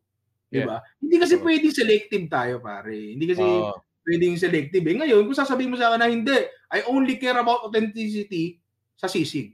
Parang hindi naman pwede yun, pare. Diba? Parang hindi naman ata okay yun. Pero, going back dun sa tanong, ano ba ang original na adobo? Pare, hindi natin na kayang i-determine yan eh. Diba? Wala na scripture on it, pare. Wala na, pare. Pares nga na walang ibig sabihin. Alam mo, isa pa na walang ibig sabihin, pare, tapa. Wala na ibig sabihin yan. Nakapila sa akin na content yan eh. The concept of tapa. Ano ba talaga yan? Parang, pag sinabi ng iba, ang tapa dapat sun-dried na beef. Well, oo. Sige, yun yung lumang version. Pero ibig mo nun sabihin hindi na tapa yung Rodix. Alam mo yun? Hindi na tapa yung Sinigang Express. Mali ba sila? Diba? Sinong authority para magsabi niyan? Diba? Meron ba? Sakop ba yan ng Food and Drug Authority na tipo? Hindi tapa yan. Wala kang Rodix, hindi mo pwedeng sabihin na tapa yan dahil hindi mo naman sinandra yan. Kasi para halimbawa na lang, no, Parmigiano Reggiano. Yung mga ganyan pagkain, protektado ng gobyerno yan. Na pwede mo yang gawin, gobyerno ng Italia, pwede mo lang yang gawin sa mga specific na lugar sa Italy. Tapos, ang susundin mo lang, etong dapat ma-meet mo itong mga criteria na to. Okay. Binigyan talaga din ng strict definition na pwede mong ilaban sa korte. Diba? Wala kasing ganun dito sa atin. Like, sige, pwede mong i-replicate yung mga protected products sila doon. Puta, gumawa ka lang ng isang temperature and humidity controlled na room, diba? Kahit nasa ka sa mundo, magagawa mo na yun eh. Diba? Ang problema, walang body na nagsasabi. Diba? Sa ibang bansa kasi meron. Dito, wala. So, papatayin na lang ba tayo? Tanggapin na lang natin ang food is ever evolving, di ba, pare? Tanggapin na lang natin yan. I mean, yun din yung nakikita ko nung nagalit yung mga tao kay Erwan Yusap nung gumawa siya ng taho. Ako parang, yun yung version niya ng taho. I mean, hindi ko naman sinasabing kakainin ko yun. Or hindi ko naman sinasabing, hindi ko pa natikman, so hindi ko alam, di ba? Hindi ko sinasabi na, for sure, masarap yan. Ang sinasabi ko lang is, culinary arts nga eh.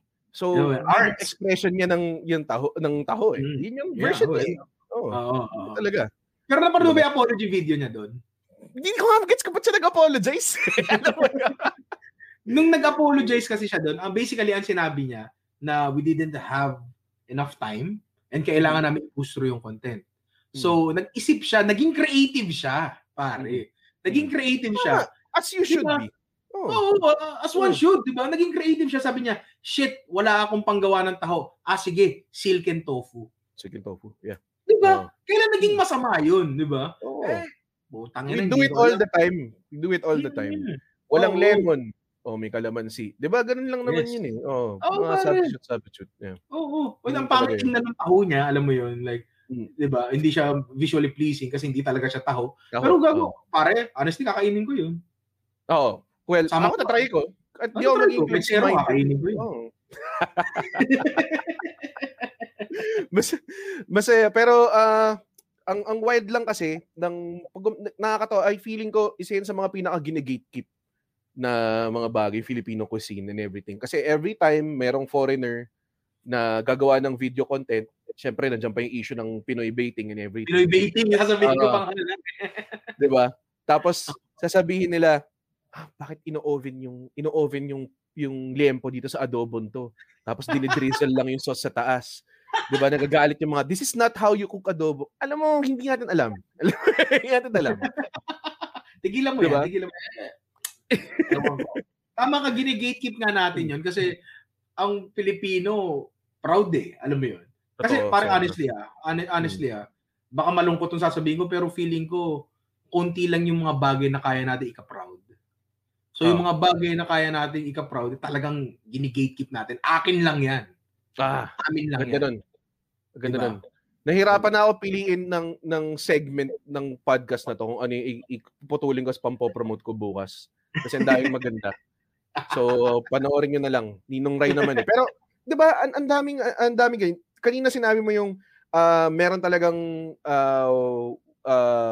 tendency ang mga tao na ikahon yung mga bagay, i-categorize, to make them understand something. Pero, I believe, ang totoo, like, ikaw, salitang barubal, kanto, provolone cheese, hindi siya nagme-make sense sa mga tao, I guess. Diba? Pero yun yung authenticity, yun ang totoong complexity ng tao. Mm-hmm. So, pag medyo weird and everything, that is what we should be. And we should celebrate that, I think. Yun yung, pare. Yung wala ka sa kahon. Yes. Yun yung maganda na nakita ko sa mga YouTuber. Kasi makikita mo, yung mga taong to, totoong tao sila, and they, kahit sabihin natin, i-dial up natin ng konti, or i-exaggerate natin ng konti yung personality natin. Pero based pa rin siya from unauthentic truth. Diba? Yes. So, hindi siya yung tipong, hindi ba pasok yan sa branding mo, wag mo gawin to. Never yan papasok sa mga vlogger or whatever. I mean, siguro, baka meron mga iba. Pero ako, ikaw, saka sa mga nakikita ko, parang malabo. Hindi talaga, hindi. Ang hirap nun eh. Like, hindi ba, hindi ko maintindihan doon sa mga taong fake. Hindi ba mas madaling maging ikaw na lang sa harap ng camera? Walang on and off? Mismo. Diba pare? Walang on and off. Di ba? Yung hindi ko maintindihan. Ang hirap ng ginagawa nyo. Ako, dali-dali lang. May tawag din, sa mga ginagawa mong recipes, meron ka naman nakuhang ganong klaseng hate na gatekeeping hate na tipong, hindi naman ganyan yung kare-kare, Ninong Ray eh. Parang ganun. Pare, ito. Dati, nung nagsisimula pa lang ako, kasi pare, honestly na-monetize ako sa Facebook dahil sa hate. Dahil nag-post ako ng burger steak na hilaw. Mm-hmm. Okay. Hindi ko na i-discuss dito kung hilaw ba talaga yun o hindi. Kasi there is really no point in explaining. Gusto ko na magpasalamat sa lahat ng hate na monetize niyo ako. Maraming salamat sa mga bagong motor trail mo. Di ba? Pero, alam mo, nakakatawa. nung nagalit yung mga tao sa dahil may Eraserheads joke ako, na-monetize din ako. Diba? Thank you, haters. Na-realize mo yun, marirealize mo yun eh. Tapos na-realize ko ganito, puta, ito pala yung ginagawa nung 2016 campaign period. Oo, parang baiting emotions, di ba? Parang lahat tayo napagod nun eh. Alam mo yun? Napagod tayo lahat nun eh. Tapos sabi ko, ito pala yung ginagawa nila. Okay. Ganito pala yun. Makapag-evoke ka ng emotion, whether it be negative or positive, may balik sa'yo. May traction, may engagement, may numero, di ba? Kaya kung galit ka talaga sa content creator, huwag nyo pansinin. Ignore nyo. Kung galit kayo sa content creator, seryoso yan. Unfollow nyo, i-block nyo, pero mentras nagko-comment kayo, ay pare, kaching, di ba? Kaching yun, pare. Kasi the mere fact na, kunwari, dati sinare niya yung post ko, nakita ko haba, nobela, binabarubal ko daw yung, kasi yung joke parang tungkol sa Huling El Bimbo. Diba? Parang tungkol sa yung sagasaan sa madilim na eskinita. Sabi ko, anong kasagasa sa'yo? Bisikleta. Parang ganun. Sobrang stupid ng joke, di ba? Kasi nakakatawa. Yung joke na yun, pinerform ko yun sa isang Eraserhead member mismo. Tapos tawa siya ng tawa kay Buddy Zabala. Tapos nagagalit sa akin yung mga tao kasi binabarubal ko daw. Yeah. So, haba, nobela, yun yung point niya. May point number 1, point number 2, ganyan. Hindi ko na binasa, syempre. Pero, kung share mo yun sa feed mo, sabi natin may 500 friends ka, hindi imposibleng yung 500 friends na yun ay mag-agree sa'yo. Merong mga tao doon na, puta, nakakatawa to, share ko nga. Nakakatawa to, shit na to. Diba? Ganun yun, parang hindi natatapos yun. Kaya ang ginawa ko, pare, speaking, nandun pa rin tayo sa topic ng gatekeeping ng recipe. Gumawa ako ng Bicol Express. Ang gamit ko giniling. Giniling. Which is, okay. Alam mo yun, I feel like hindi siya authentic, di ba? Kasi alam mo ginawa ko? Nag-boost ako, pare, 200 pesos. 200 pesos sa Bicol region. Naga City, ganyan. Pare, overnight, 1.3 million views ata. Basta 1M plus yun eh. Kasi nagalit sila. So, tinesting ko lang yung teorya. Kung gagana ba. And gumana naman siya. Alam mo yun? Dami pare. Galit na galit. Chef ba yan? Baka hindi pa yan nakakapunta dito. Papuntahin mo yan dito. Pakikita ko sa kanya tunay na Bicol Express. Ano, pare? Tapos sinishare nila. Yung mga kamag-anak nila, sinishare din. And kaching-kaching, pare, di ba? Pero, ganun yun eh. Like, kinakapitalize ko yung mga ganung bagay dati. Pero, sa totoo lang, nakakahinder sa content creation yun eh. Kasi mag-iisip ka pa ng bagay na ikababad trip ng tao. Alam mo yun? Ngayon, nag-iisip na lang ako ng content eh. Pero yun nga, talagang ginigatekeep nila yung recipe nila kasi ang bobo mo kahit Pilipino ka. Alam mo yun, tribal. Tribal, yes. Regionalistic yung sasabihin ko dapat. Tapos, ang masaklap pa dun is, minsan may post ka talaga. Like ako yung joke ko minsan sabi ko, ito yung unang ko post kasi for sure walang ma-offend dito. Tapos yung doon pa sila magagalit. Tapos bilang meron akong joke na puta kayo na ginagago kayo simbahan. Tapos walang hate at all. Alam mo yun, parang ano ba, saan pa talaga kayo galit? Ano bang nangyayari? Hindi mo na alam eh. Hindi mo na alam kung saan sila ma-offend. So might as well do kung ano yung gusto mong gawin, di ba? Totoo pare. Totoo yan. Like, magagalit ang tao. Hindi darating ang punto na sobrang galing mo ng content creator or stand-up comedian. So wala ka na na-offend. Feeling ko pag dumating na wala ka na na-offend, pare, na-reach mo na yung ceiling mo. Na-reach mo na yung ceiling mo. And hindi yun maganda. Hindi maganda yun. Totoo. Hindi maganda. Sabi ng AirPods ko, ang puno binabato lang pag may bunga na. Totoo yan. So, diba? Totoo yung mga ganyang kasabihan na malulupit eh. Yung mga haters na yan, honestly, minsan mas gusto ko nandiyan kayo kaysa wala talaga. Yes. Yung akin eh. Di ba? Pare. Ako. Honestly, mas gusto ko na nandyan sila. Mas gusto ko na nandyan sila. Kasi pare, ako nga binabasa ko lahat ng comments talaga. So ngayon, na-develop ko na yung skill sa isip ko kung saan kaya ko nang ihiwalay yung isang statement to. Yung statement na hatiyan sa dalawa. Andito yung hate, andito yung constructive. Diba? Natutunan ko na sa isip ko na paghiwalayin yung dalawa. Diba? Like sinasabi niya, hirap yun, putang ina mo, baboy, ang taba mo, ang dal-dal-dal-dal mo, hindi ka nagluluto. Halimbawa.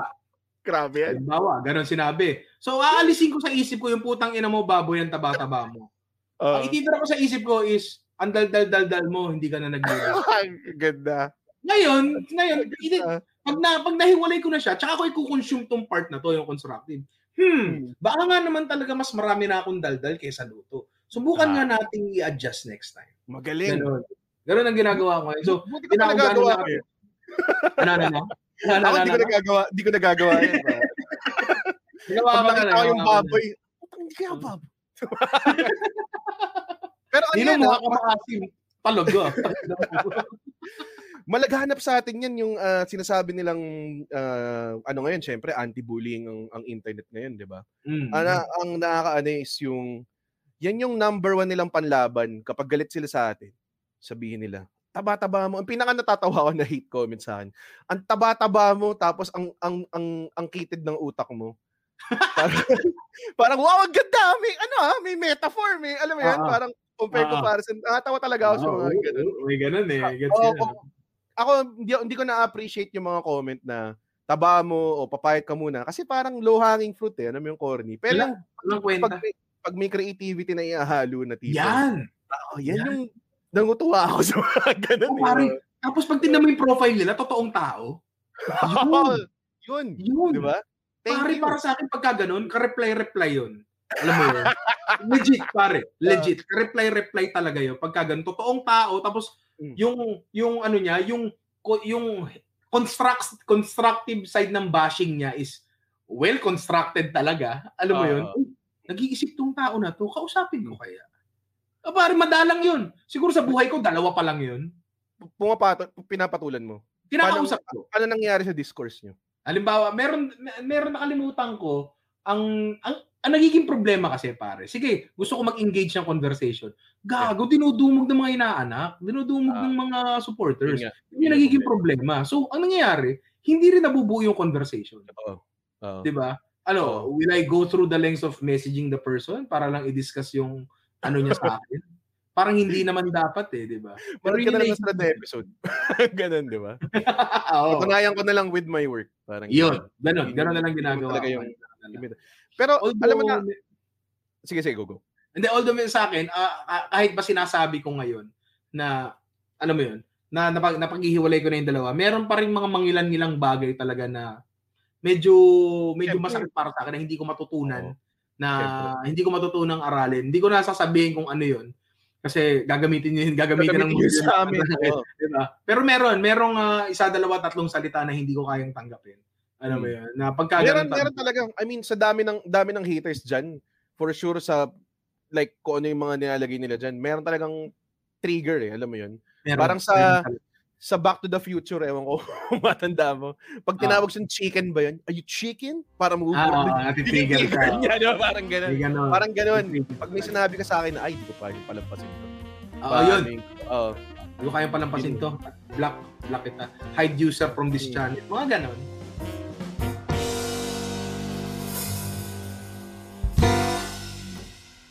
Hi mga macho at sexy chismosa. Ako nga pala si Makoy, ang inyong corporate slave. At ako nga pala si Ingo, ang inyong corporate lackey.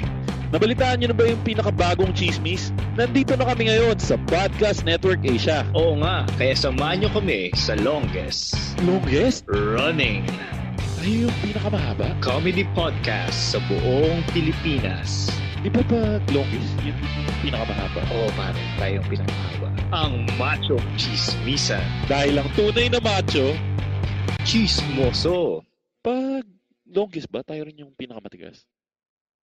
Isa rin yung parang isa rin yan sa mga tricks na I guess kailangan mong marutunan dito sa content creator school of content creationism, kung naman tawag dyan. Diba? Kasi wala naman nagtuturo sa'yo kung paano mag-handle ng haters. Di naman tinuro sa GMRC yan. Dati, di ba? Wala. Hindi, pare. Hindi. Ano gagawin? I wonder kung tinuturo nila ngayon dyan. Kasi meron, di ba, medyo nag-a-adjust naman curriculum ng DepEd, di ba? Meron na kayong gano'n. Huwag mag-reply sa hate comments, guys. Ganun. Baka may lesson na ganun. Ang hirap kasi sobrang late ng percent alam mo yun? Ewan ko, hirap din. Mahirap talaga maging ano. Kaya yung mga ibang tao dyan, kasi mga ibang tao, para sa kanila, 2 seconds lang ng buhay nila yun di ba? Tapos titirahin nila. Tapos makita natin, pinsan, kahit hindi naman kami, may mga ibang tao dyan na mas intense kumuha ng saka it gets vile. It gets really bad. Like, meron akong kaibigan, content creator din siya sa TikTok. Tapos, disabled siya, putol yung isa niyang kamay. Pero nagka-basketball siya. Tapos sumikat siya dahil doon. So, sila Kobe Bryant, binibisita siya, mga ganong klase. Nice. So, shout out to the One-Armed Mamba. Ayan, follow niyo sa TikTok tsaka sa Instagram. So, magaling pare. So, isipin mo, growing up, itong taon to, never ko siya nakita as disabled kasi putay na pinapanis niya ako all the time. So, nung na-expose na yung world sa hindi ko ma-imagine na may taong magpapamukha sa kanya nun every time sa, like, kunwari, pag-post siya, sabihin sa kanya, tipong, grabe naman to, kaya kong no effort, kaya kong depensahan to. Mga ganun kasi. Ano nakukuha mo? But ano nakikita mo dito? Bakit ka nang tatrash talk ng tao na ganyan? Nga, pare. Hindi ko, kaya nga means, di ba, hindi mo nagigets eh. Marami lang ba talagang oras? Sa ibang tao kasi hobby nila yun, hindi na naiisip yung consequences nun and everything. Siyempre, natuto na ng mamanhid yung kaibigan kasi for sure, buong buhay niya ginagalan siya. Yes. Pero, para sa akin, ako naman, ako yung naapektuhan kasi parang putang ina, may ganito nagsasalita dito. Saan nanggagaling yan? Like, grabe. Ano ka ba? Lagi ka bang nabubutata? Ano ba? Hindi ka ba maka-explore sa mga mo? Kaya doon na lang sa isang kamay? Yan yung pumapasok sa utak ko minsan na parang ano problema nito? Bakit kaya ganun? Wala, hindi mo naman nalalaman. Kasi honestly, pag nag-teka minsan, hindi ka nila papatulan. Kasi 2 seconds lang sa buhay nila yun eh. Ayan, ganun. Parang nasatisfy na sila doon eh. Kumbaga, nilabasan na sila doon eh. Putang ina mo. Nilabasan na sila doon eh. Hindi ka na napapansinin. That's how they get off, pare. Oo, diba? Parang ganun yun eh.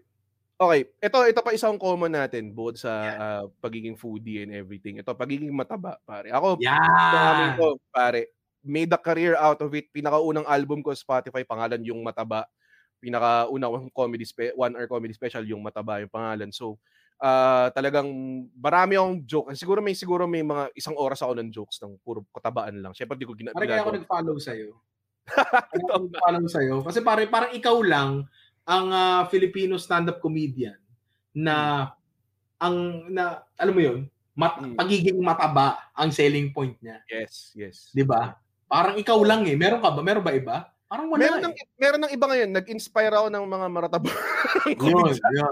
Marami na kami mataba ngayon. Dati. Dati wala eh, 'di ba? So yun nga, may following siya. And nakakatuwa kasi nung in-announce ko to, lahat ng tao nagsabi, ito yung 2 paborito ko. Magkasama sila sa isang show, 'di ba?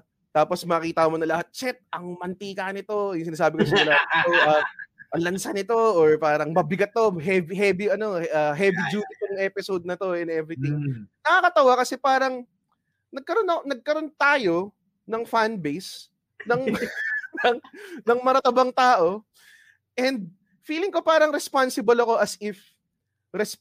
ako na kunwari, parang si Ellen, nung nag-out si Ellen, parang, siya yung LGBT figure, di ba? Ngayon, iniisip ko, paano nagpapayat ba ako? Mga galit sila sa akin. Kasi maraming matabang kay Erwan Yusuf eh. Di ba? Si Erwan. Ako hindi ako nagagalit kay Erwan at all. As in, sobrang wala akong hate na nakuha sa kanya. Tawag niya sa kanya, fat kid inside. So, ang pinag may mga tao nagagalit doon na tipo, putang ina, mataba siya dati. Iniwan niya yung katabaan niya. Baka ganong klase. May isip nila. Hindi ko alam. Pero, di ba parang meron tayong responsibility. Pare totoo yan. Gets ko yung sinasabi mo.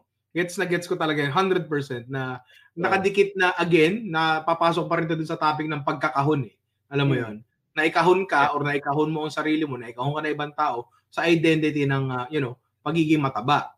Ngayon, lalo parehas tayo, yung pagiging mataba, parting-party natin yun eh. Siguro even more so sa'yo. Kasi ang jokes mo andun eh. Diba? So kapag umalis ka dun sa kahon na yun, people hate change eh, pare. Diba? People hate change eh. So, mahihirapan sila mag-adjust sa'yo. Diba? Mahihirapan sila mag-adjust sa'yo. Ano na ngayon yung selling point mo? Yun din. Magkakaroon ng identity. Pero pag pinanood mo yung like kunwari yung content mo, I'm pretty sure makakagawa ka ng content na hindi lang sa mga like yun, yung ginawa mong content ngayon 37 minutes tungkol dun sa parte ng baboy, educational, ibang klase, 'di ba? Yes. So nagba-branch out tayo, hindi lang naman tayo tungkol sa kung saan tayo sumikat, 'di ba? Yun yung totoo yan. Yun yung maganda kasi the real followers stay for yung talagang authentic person. Yes. Hindi yung branding. At saka pare, sa totoo lang, yung pagiging nakakatawa ko, gago pare, ano yun eh, 90% nun nakadikit sa pagiging mataba ko eh. Alam mo yun? Diba? Ganun yun eh. Puta, isipin mo, kasing gwapo ni... Sino ba gwapo? Si Erwan Yusuf. Si Erwan! Si Erwan, sige. Kasama natin.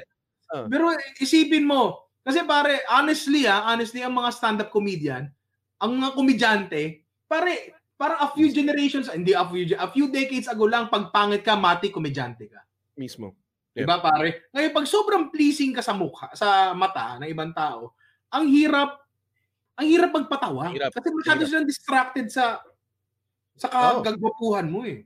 Diba? Saka, pag may sinasabi ka sa kanilang konsepto, parang ayaw ka nilang paniwalaan or parang, pag nag-uusap ka about struggles, ganyan, puta gwapo eh, ba't hindi pwedeng nag-struggle ka? Parang gano'n. Oo, parang gano'n. So, party yun eh. Party talaga yun eh. Nakakatawa ako dahil mataba ako. Diba? Dati pare, di ba, kadikit lang to nung nantitrigger ako ng tao dati in terms of content. Sinubukan kong i-fat shame yung sarili ko. Pinakita ko yung sarili ko nakasandol na tapos kumakain. Inubos ko talaga isang buong meal. Gusto kong sabihin ng tao na putang ina mo, ang taba-taba mo, puro cholesterol yung kinakain mo, buha ka ng ina ka. Para alam mo, surprisingly, wala. Wala nga, yun nga eh. Pag talagang hinahanap mo, wala eh. Ang supportive bigla eh. No? Oo, parang ganoon eh. Pero yun nga, yung pagiging mataba, pare, essential talaga yan. Although, syempre, pare, kung pag-uusapan natin ay beauty standards. Sige. Hindi naman talaga, wala naman madalas talaga sa taas ang pagiging mataba eh. Like, meron lang yung maliit na market eh. Alam mo yan? May market. Oh, of course, may market tayo. Pero, di ba, mas madaling ibenta ang, sa underwear commercial, mas madaling ibenta ang isang Erwan Yusuf kaysa isang Red Olero Ninong Rai, di ba? Mahirap yun. Sobrang laki ng tiyan natin, pare. Yung garter, nakikita yung nila, yung brand nila doon. Yung brand nila wala na. Oo. Pero, paano ko ba explain to? Hindi ko rin masyado maano eh. Yung health, pare. Yes. Pero wag ka mag-alala sinasabi ko. Kasi prati ako may mga fat comedian dito. Tapos sabi ko, tingin mo ba may responsibility tayo sa mga maratabang to? Parang ganoon yung sinasabi ko eh. Pero yun nga yung problema. Mahirap mag-stay fat just because of content. Kasi health-wise. Ako, recently, mas mataba ako ng solid. Mataba pa rin naman ako ngayon. Pero kinokontrol ko na yung kain ko. And nag-lose ako ng weight ng konti. Pero syempre, andito pa rin yung and honestly, I feel like hindi naman siguro mawawala yung pagka-Red Olero kung hindi na ako mataba. I don't know kung mangyayari yun. Hindi ko alam. I'm ang trying. magiging content mo, pare, mag-i-evolve yan sa dati nung mataba ako. Yun, mismo. Yun nga. Oh, kasi experience mo yun eh. Unique. Experience mo yan. Buhay mo yan. Diba? Yeah. Buhay mo yan. Pwede pa rin yun. Pero, alam mo yun, kaya hindi rin ako nagpapagwapo eh. Alam mo yun? Ano kasi pare, saturated yung market, daming gwapo. Oo, parang maraming gwapo, di ba? Dito na lang tayo sa mukhang patatas, di ba? Mga mojo. Pero solid as in talagang tuwan-tuwa ako pag merong sorry ko Pero tuwan-tuwa pag may mataba tas nagsasucceed. Alam mo yun? Yes, parang isa tayong alam mo yun? Isang panig eh. Pwede ba ako mag-share ng medyo sensitive na issue dyan tungkol sa katabaan na yan? Pare, ngayon ako pinakamataba sa buong buhay ko. Ngayon ako pinakamataba sa buong buhay ko. Bilang tayo ng 2 years ago, 3 years ago, na kung kailan medyo mas, tingin ko mas gwapo ako dati ng konti, mas payat ako ng konti. Alam mo yun? Pare, pinandidirian ako ng babae. Siyempre. Legit, pare. Like, alam mo yun? Diba? Ako yung mga tipong hindi na lang re-replyan. Gago. Gets mo yan. Tapos ngayon, putang ina, pare, hindi ko alam kung gaano katotoo yung mga nasa inbox. Hindi ko alam kung gaano katotoo, pare. Meron akong joke na hindi ko masyadong binabanggit sa vlog pero Ninong mo kasi pang fetish lang yan eh. Alam mo yun? Meron akong ganyan. Pang fetish lang ako. At least fetish, pare. Diba? Malayo pang fetish level. Diba? Diba? Pero yun nga, pare, ang dami nagme-message ngayon na, ay putang ina, ano ba to? Dahil ba nagkaroon na ako ng 2.3 million followers? O talaga, nasan kayo dati? Alam mo yun? Nasan kayo dati? Diba? Ako yung hindi mapagbigyan ng kape. Alam mo yun? Gusto ko lang mapagbigyan. Diba? Pero hindi ako... kasama yan. Kasama Oo, yan. pare. Nangyayari talaga yan. Tapos ngayon, pare, hindi ako nagreklamo ha. Klaro ko lang, hindi ako nagreklamo. Pero okay yan. Pare, ito Nagtatanong mga inaanak, ba't daw wala pang ninang? Pare, single ako. Diba? I have all the right na lumande. Pero pare, kung questionin mo na yung authenticity eh. Alam mo yun? Nasaan kayo dati? Diba? Nasaan kayo dati? Anong naiba? Ang naiba lang naman sa akin, pare, nagkaroon ako ng 2 milyong inaanak eh.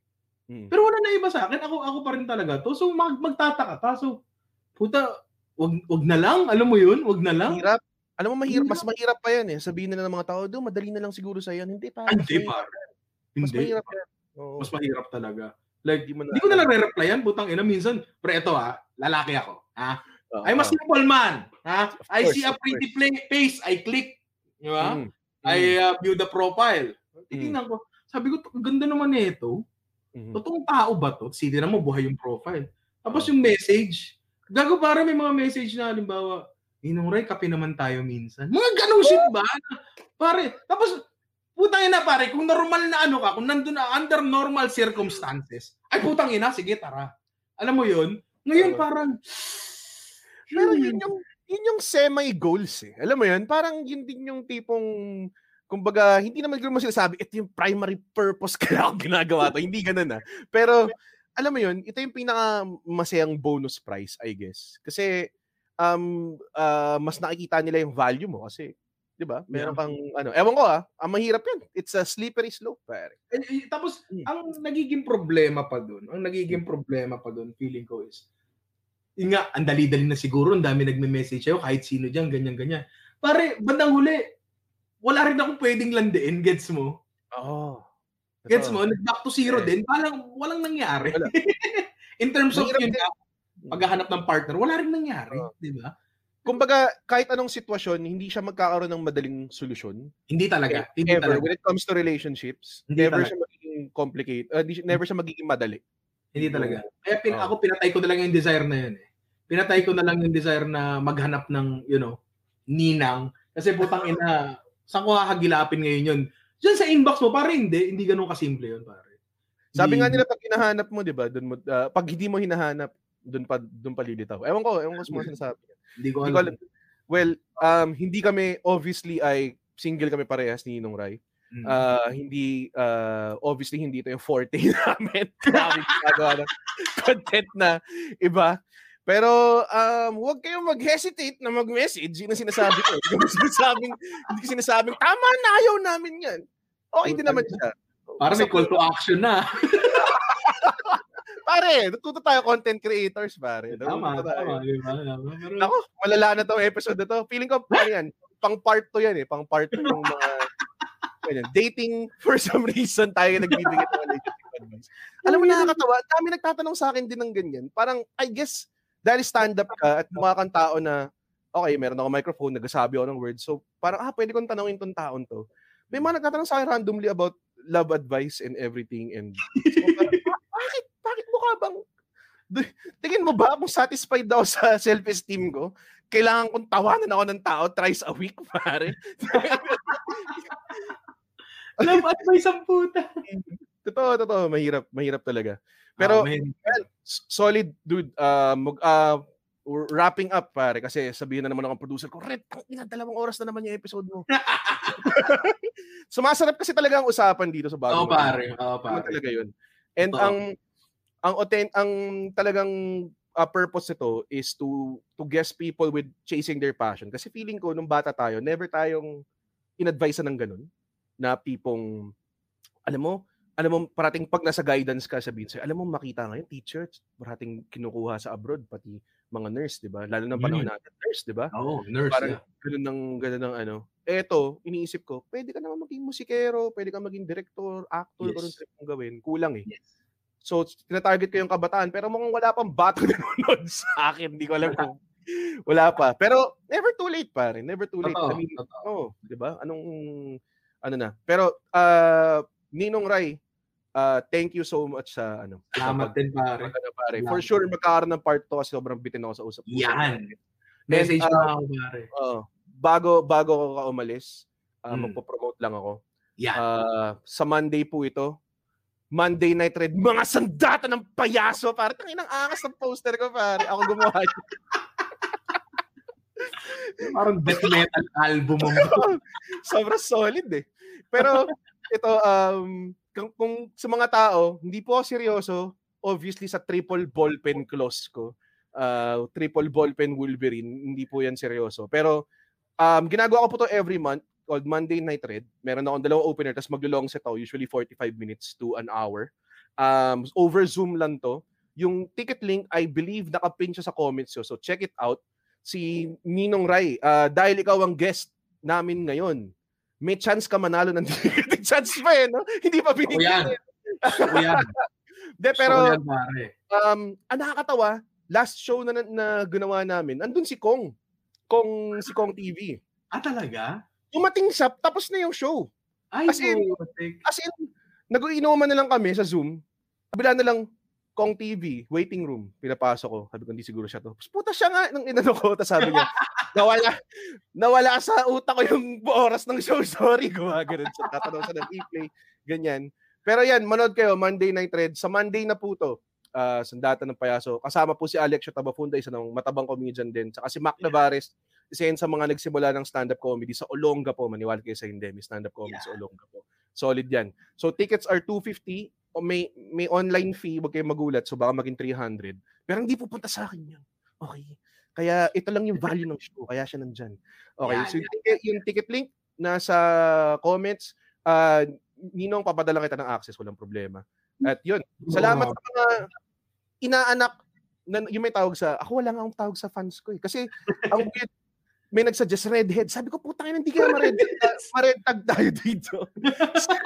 Akalain komunista yung show natin. Parang nasa recent search ko yun Sorry. Okay.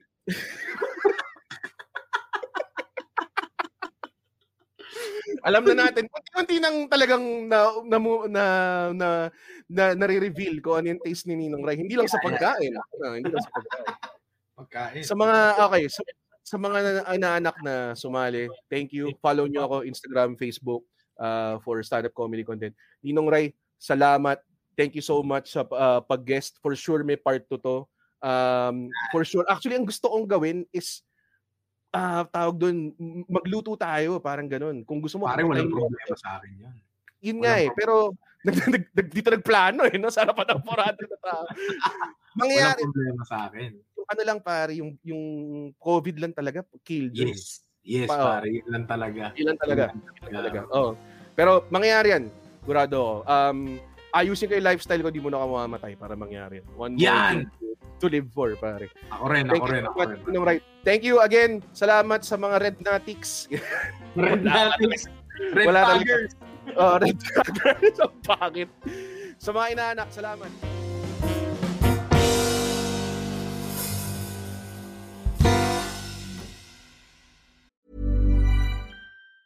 Planning for your next trip? Elevate your travel style with Quince. Quince has all the jet-setting essentials you'll want for your next getaway, like European linen, premium luggage options, buttery soft Italian leather bags, and so much more. And is all priced at 50 to 80% less than similar brands. Plus, Quince only works with factories that use safe and ethical manufacturing practices.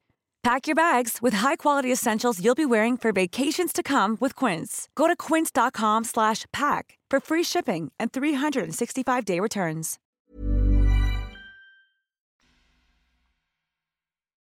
The views and opinions expressed by the podcast creators, hosts, and guests do not necessarily reflect the official policy and position of Podcast Network Asia. Any content provided by the people on the podcast are of their own opinion and are not intended to malign any religion, ethnic group, club, organization, company, individual, or anyone or anything.